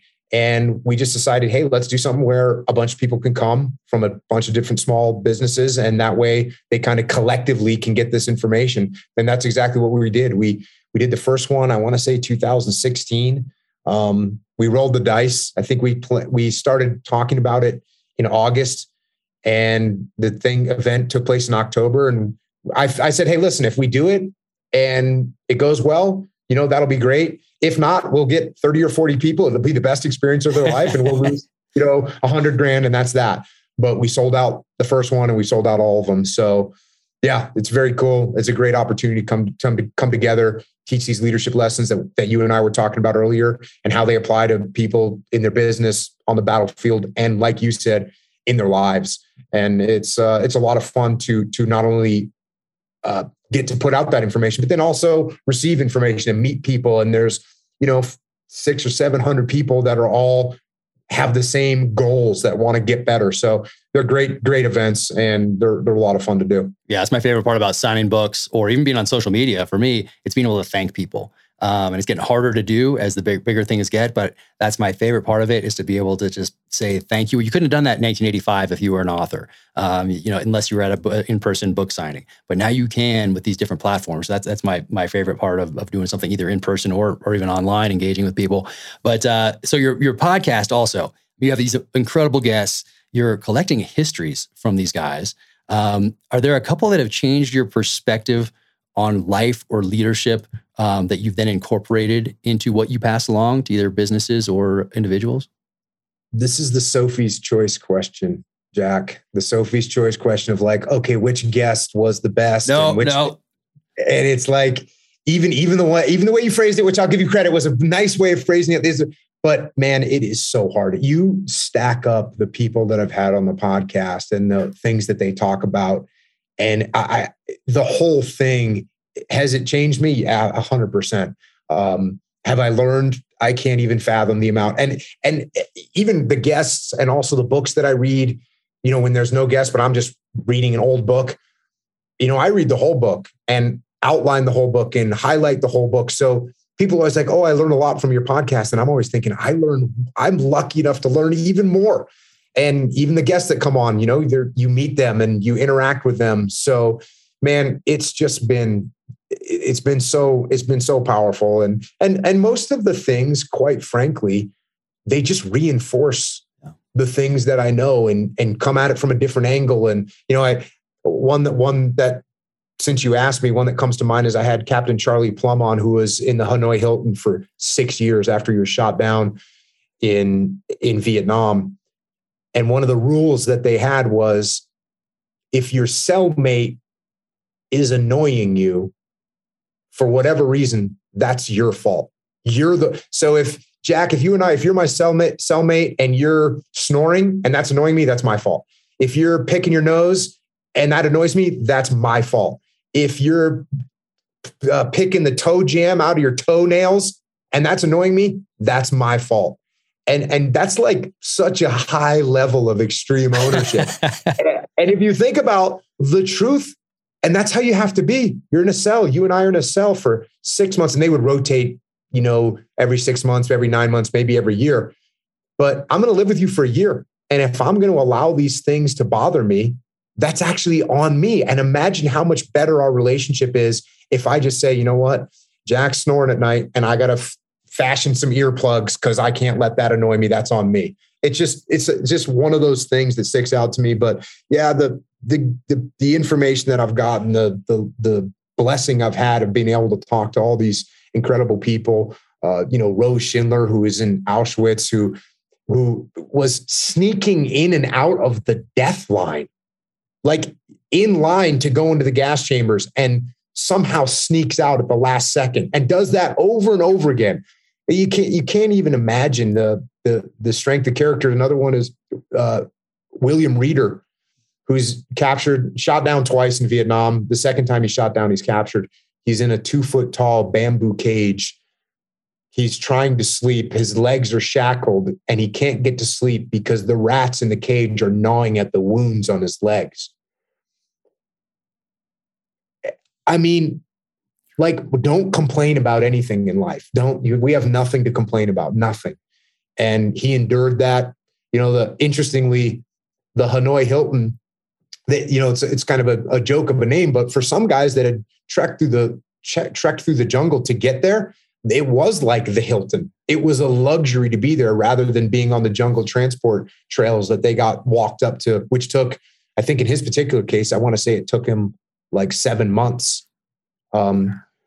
So yeah, I mean, Dakota Meyer, and then getting to talk to with people like Jordan Peterson, it's just, it's crazy, man. I can't, that's why whenever somebody asks me these types of questions, I throw up the Sophie's Choice defense. I really just can't grade and stack and rank the lessons learned and the people that have been on and the books that I've read on the podcast. It's just too much. It's all too good. Yeah. I know for the listener, obviously, or the person that watches, they're getting so much from it. So for you to have that, even a deeper experience in person and having read the whole book, if they have a book, get to talk to them before and after the podcast. I mean, incredible. And they're so emotional. So many of them are so emotional. That's why I said earlier about the family members hearing this stuff for the first time through your podcast. It's incredible. And now you have Jocko Underground. So now you have something else that's as if you need more to do. But it seems that's a great way, because once you get so big on these different platforms, it must become hard to do what maybe you did in the beginning, which was maybe engage individually with people. And it seems like Jocko Underground is a way to do that. And because people are now investing in it, and which makes them take ownership of a bit of it. And you're doing this Jocko Underground thing. So, and it's still fairly new, right? Has that been a year or so?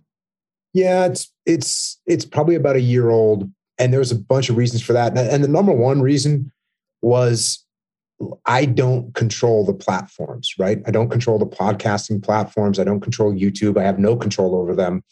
And there's some things that they've done, some things with me, but like, for instance, some podcast platforms will inject advertisements into my podcast, which is weird, right? Like, here I am talking to Rose Schindler about being in Auschwitz, and all of a sudden you're hearing a commercial for a damn whatever item. And that's not okay.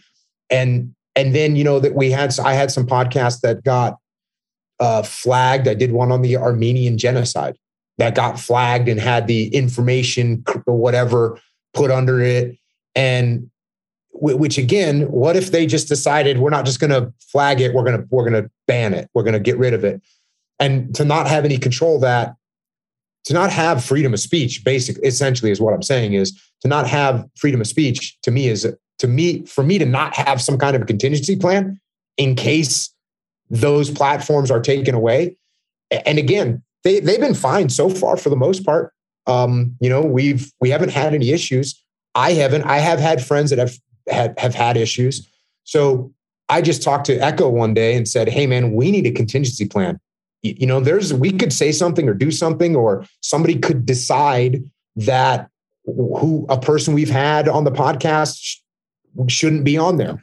And we just need some kind of contingency plan. And so we made this kind of alternate universe of the Underground where people they can pay, it's $8.18 a month. And what that allowed us to do is to build this whole platform out. Now, my goal is to give the stuff away for free. That's my goal. And as long as I can possibly make it free, the Jocko podcast is going to be free. And that's how we're going to do it. But to not have a contingency plan in case things go sideways, there's another thing that, like, there's rumors about certain big podcasting platforms going to pay only. And so now all of a sudden it's like, oh, now you're going to pay this company who's just going to take what we created, put advertisements all throughout it. And I just didn't like it. So we created that. And then in order to like give the people that want to get in the game and be on the platform, in order to give them some reward, we just started recording another little podcast where we talk about kind of adjacent topics, and then they can send in Q&As. And we've been through hundreds of answering questions, which I used to do more of that on the Jocko podcast. But at a certain point, the questions there's just too, I can't see them all. And so it just became, I can't really make this happen. So yeah, no, it's fantastic. Definitely check out Jocko Underground. I love it. Crushing it there. Great for high school, college kids also, getting at that ground level. And now people can. Now you can have probably kids that read one of your, the Way of the Warrior kid books in, like, I don't know, fifth grade or something like that. Now they're in high school maybe, or something like that. And now they're moving on to the next book. They're listening to the podcast. Now they're in Jocko Underground. Now they're training jiu-jitsu. I think you're making a stronger country. But when you get a chance to talk to these, let's say a high school kid or that is thinking about the military or just graduating, or the college kid that doesn't know what he's going to do next or what she's going to do next, what do you tell them? I mean, you have so much where you can just say, hey, read these books. But when you get asked that by somebody who's eager and young, what do you pass along to that kid? This is when they're specifically asking about joining the military? Nope, just in general. Like they're taking that next step in life, and maybe they're asking you about the military because I'm sure you get that question quite a bit. What do you pass along? What are you hoping that what are you hoping that somebody that knows about you, that's listening to the podcast, that's on the path, they're in high school, they're in college, and now they're going into the world. What do you want them to take on that journey with them? Well, one thing I think is very important, and I wrote about this in Leadership Strategy and Tactics, and it's something that I call preemptive ownership. And what this means is extreme ownership is really awesome, but it's past tense, right? Oh, I made this mistake. I'm going to take ownership of it. I'm going to fix it. Well, there's preemptive ownership, which is actually the ideal, which is, hey, if we go on this mission and something goes wrong, it's on me. So I need to set it up in such a way that nothing does go wrong. Or if I'm I always like to talk about the commanders of ships. If a Navy ship runs aground, that commander's getting fired. So if I know that, then I go through steps. I take preemptive ownership to make sure my people have the training, to make sure they understand what they're doing, to make sure that the systems are all up and running. So I take preemptive ownership because I can have much more control that way. And that's the same with your life. Like we have so much control over our lives. So if you're 16, 17, 18, 19, 20, 21, 25, 13, whatever age you are, you have so much. If you take ownership of what's going on in your world, preemptive ownership to say, okay, this is what I want to be doing. Here's how I can get there. This is where I want to be. Here's how I can move to get into that position. Here's who I want to be. And here's what I can do to become that person that I want to be. And I was like I said earlier, I was very lucky because I joined the SEAL teams. I joined the Navy, and all of a sudden my goal became very clear. And I took all this energy. I just wanted to be a good SEAL, Jack. That's what I want. I just want to be a good SEAL. Well, you can pick that out of your life. If you're a young person, you can say, this is what I want to do. And you can start to move in that direction. Look, am I a Pollyannic person that says, yeah, you can do whatever you want to do. You can do anything in life? No, there's limitations to what you can do.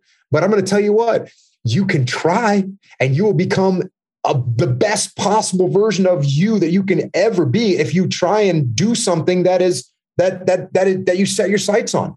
So I would say take preemptive ownership of your life. Look at where you want to be in the future and start to make moves that will get you in that direction. I think one of the biggest disconnects that kids have is they don't understand how their present day life impacts their future. And I feel very lucky, Jack, because by the time I was looking around saying, I wonder what I'm going to do with my life, I'd been in the SEAL teams for 15 years. It was like, I was so lucky. I had other friends that at 15 years after high school were saying, maybe I should do something besides landscaping. Maybe I should do something besides, painting buildings. Maybe I should do something besides, working at the restaurant. It took them 10 years, 12 years to make a move. You and I can at least say I was very lucky. By the time I looked around, the first time I looked around, I was the Admiral's aide. The first time I looked around and said, what I should do with my life? I was the Admiral's aide. I've been in for 15 years. And then it was like, okay, well, what should I do? Oh, I guess I kind of do have a career. Oh yeah, I guess this is a career. So you can make those steps. So if you're a young person out there, figure out what you want to do, figure out where you want to be. And you don't have to be perfect. I say this all the time, 5-year plan. I don't really have a 5-year plan because all kinds of windows of opportunities are going to open up. I don't know what those are, but figure out who you want to be, figure out where you want to be, and put a plan together to get you moving in that direction.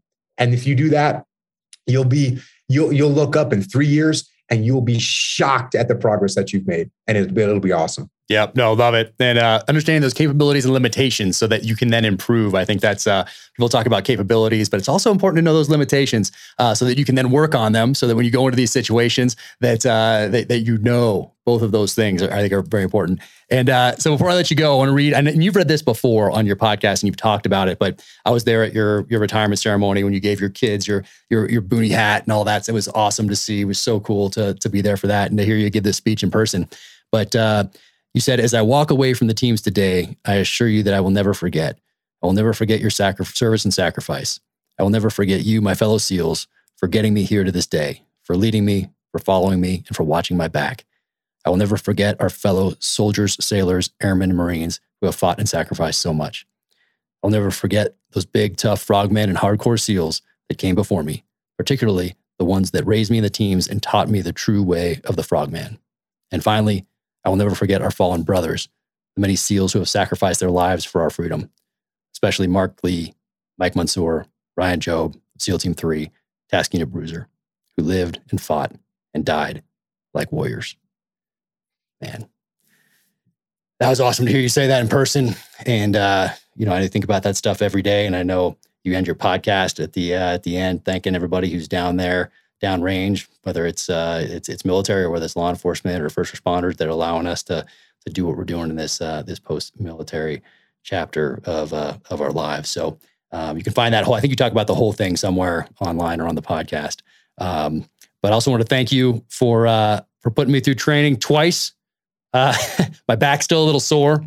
That's all right. Sorry, man. I'm working through it. And then, bam, Mikey and the Dragons. So our littlest guy, we have 3 kids, and you signed this to our littlest one, who's now 11.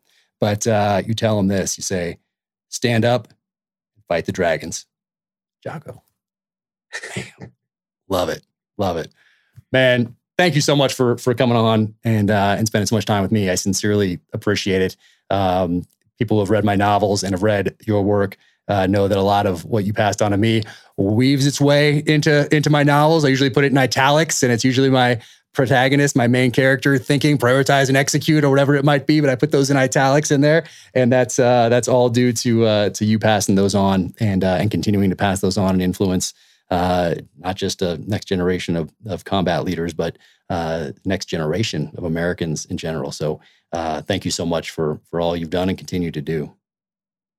Yeah, man. Thanks for having me on. It's been awesome to watch everything that you've been doing. When you were on my podcast talking about this was a vision that you had for your pretty much your whole life, and to see you out there executing this vision comes as no surprise to me. But it doesn't make it any less enjoyable to see you out there and see the show coming out. It's just awesome. It's going to be it's just incredible to see. So thanks for everything you're doing, and appreciate the good words back in my direction, man. Thanks so much. And take care. Have a great muster. And hopefully I'll see you in person, maybe out on a hunt or at a Total Archery Challenge again one of these days soon. Right on, man. Awesome. All right, man. Hey, take care. Thanks for everything. Thank you to Navy Federal, presenting sponsor of the Danger Close podcast. I've been a member since 1996, since my first couple months in the military. Thank you guys for being on the journey with me. Navy Federal Credit Union is helping their members save when they purchase new homes. They have loan options and resources to make sure you get a great deal. Now, Navy Federal will contribute $1,000 as a lender credit towards closing costs on your new home. Members also save on their monthly payments since there is no requirement for private mortgage insurance. Plus, Navy Federal offers low rates and fees so you can save even more.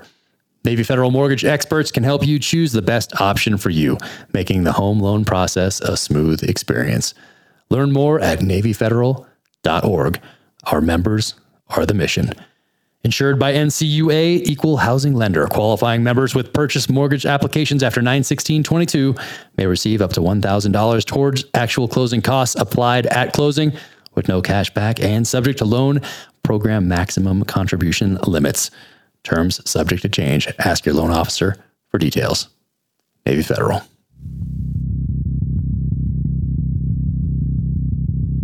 I want to thank my friends at Black Rifle Coffee for sponsoring the Danger Close podcast. I've been a huge fan for the longest time. Drink Black Rifle Coffee every day. And if you keep your eyes peeled, you will notice that perhaps Chris Pratt is wearing a Black Rifle Coffee t-shirt, not unsimilar to this one, in the Amazon series adaptation of The Terminal List. Now you can go to blackriflecoffee.com/dangerclose and use code DangerClose20 at checkout for 20% off your purchase and your first coffee club order. Black Rifle Coffee, America's coffee.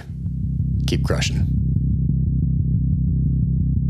Thank you so much to Sig Sauer for jumping right on board out of the gate to make this podcast possible. Obviously, I am a huge Sig fan, having carried the P226 on every deployment downrange in the SEAL teams. But Sig was a supporter. They were friends well before I was a New York Times bestselling author, well before I even had an Instagram account or any social media presence whatsoever. So thank you guys all so much. Ron, Tom, Jason, everybody at SIG who gets up every day and continues to crush it and lead the way. SIG is always adapting. They're always at the forefront, whether it is firearms for citizens, whether it's firearms for our military, ammo, suppressors, optics, training, fire control units. They are doing it all, and they are always pushing that envelope and trying to do it better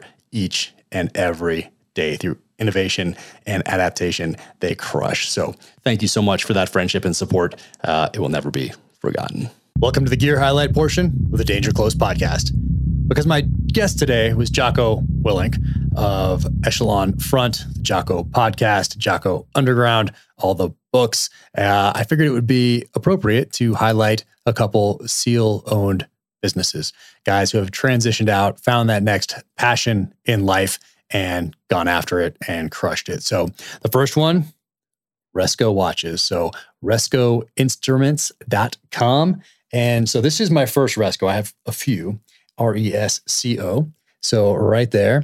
And Rob Smith is a former SEAL who had a passion for watchmaking from an early age. And as he was getting out, he started this company, Resco. And this is my first one right here. This is the Patriot.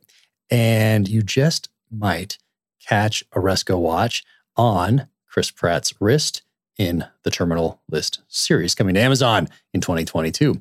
If you've read the novels, you'll know that that's what James Reese, the protagonist of my novels, Navy SEAL sniper, that's what he wears. So Resco, awesome. And I think I've been fascinated with watches from an early age, and not because they're flashy or they complement something you're wearing or anything like that, but because of what they represent. And time is something that once it's gone, we're never getting it back. And we get to choose how we're going to spend that limited time on Earth. So no matter how much money you have or what kind of a person you are, that time is limited. That time is the same for all of us, meaning it is limited. So you get to choose. So I think that's why I've been fascinated with watches. And Resco right here, awesome. Rob Smith, thank you guys so much for such a great product and for being such an inspiration for people that are getting out of the military to find that next passion in life. So very cool.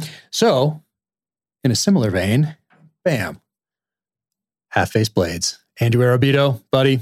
Awesome. So right here, I have quite a few, as you can tell. And if you've read the novels, you know that James Reese uses these in the novels. And this one in particular in the Terminal List. But I have a few. You can't really walk too far in this office or this house, really, without tripping on one of these. But Andrew makes some amazing stuff. I think they go up every Friday, I want to say. And they sell out, I think, within seconds, certainly within minutes, but I think within seconds. And you can go check out his stuff, Half-Face Blades. He's Spec Operator on Instagram as well. And just makes some really cool, unique looking blades. This one here, I think is the Numos Spike. Is that what you call this one, Beto? So look at that. Bam. Don't take that one through the heart. Pretty sweet. Actually got my publicist at Simon & Schuster David Brown, Atrium Mystery Bus on Twitter. Got him a blade because he was opening book packages in the office with just scissors, and I couldn't have that for my publicist. So now he has a sweet half-face blade with which to do his unboxings. And Andrew also makes some, look at that, some folders, and just awesome. So very cool. Check them out. halffaceblades.com. I think the drops happen maybe on Instagram. I'm not sure how that all works, but if you want one, you got to be on the ball. Thank you for tuning in to the Danger Close podcast, an Ironclad original presented by Navy Federal Credit Union. To find out more about Jocko Willink, just type in Jocko into your search bar. A lot will come up, but go to jockopodcast.com. You can click to a lot from there. There's also Echelon Front, his leadership consulting company. Be sure to pick up Final Spin. If you're one of the few who have not read Extreme Ownership, do that. Dichotomy of Leadership. We have the Discipline Equals Freedom Field Manual and Leadership Strategy and Tactics. There's also some children's books, young adult books, which are in the house. So there's a lot to go through. Also follow him on the social channels if you're looking for a little inspiration. You can follow me at Jack Carr USA on the social channels, officialjackcarr.com. That is the website. You can sign up for the newsletter there and click on shop for the merch. And if you enjoyed this conversation, be sure to leave a 5-star rating and review and subscribe wherever you get your podcasts. Until the next time, take care out there. Be safe, stay strong, keep fighting.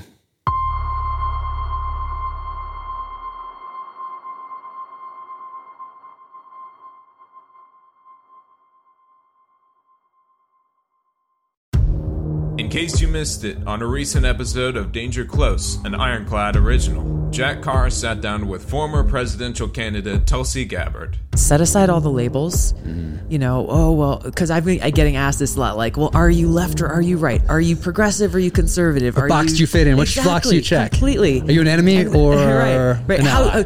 What filter should I use when I'm looking at you? And I've always been an independent-minded person, always. Be sure to check out the full interview wherever you get your podcasts.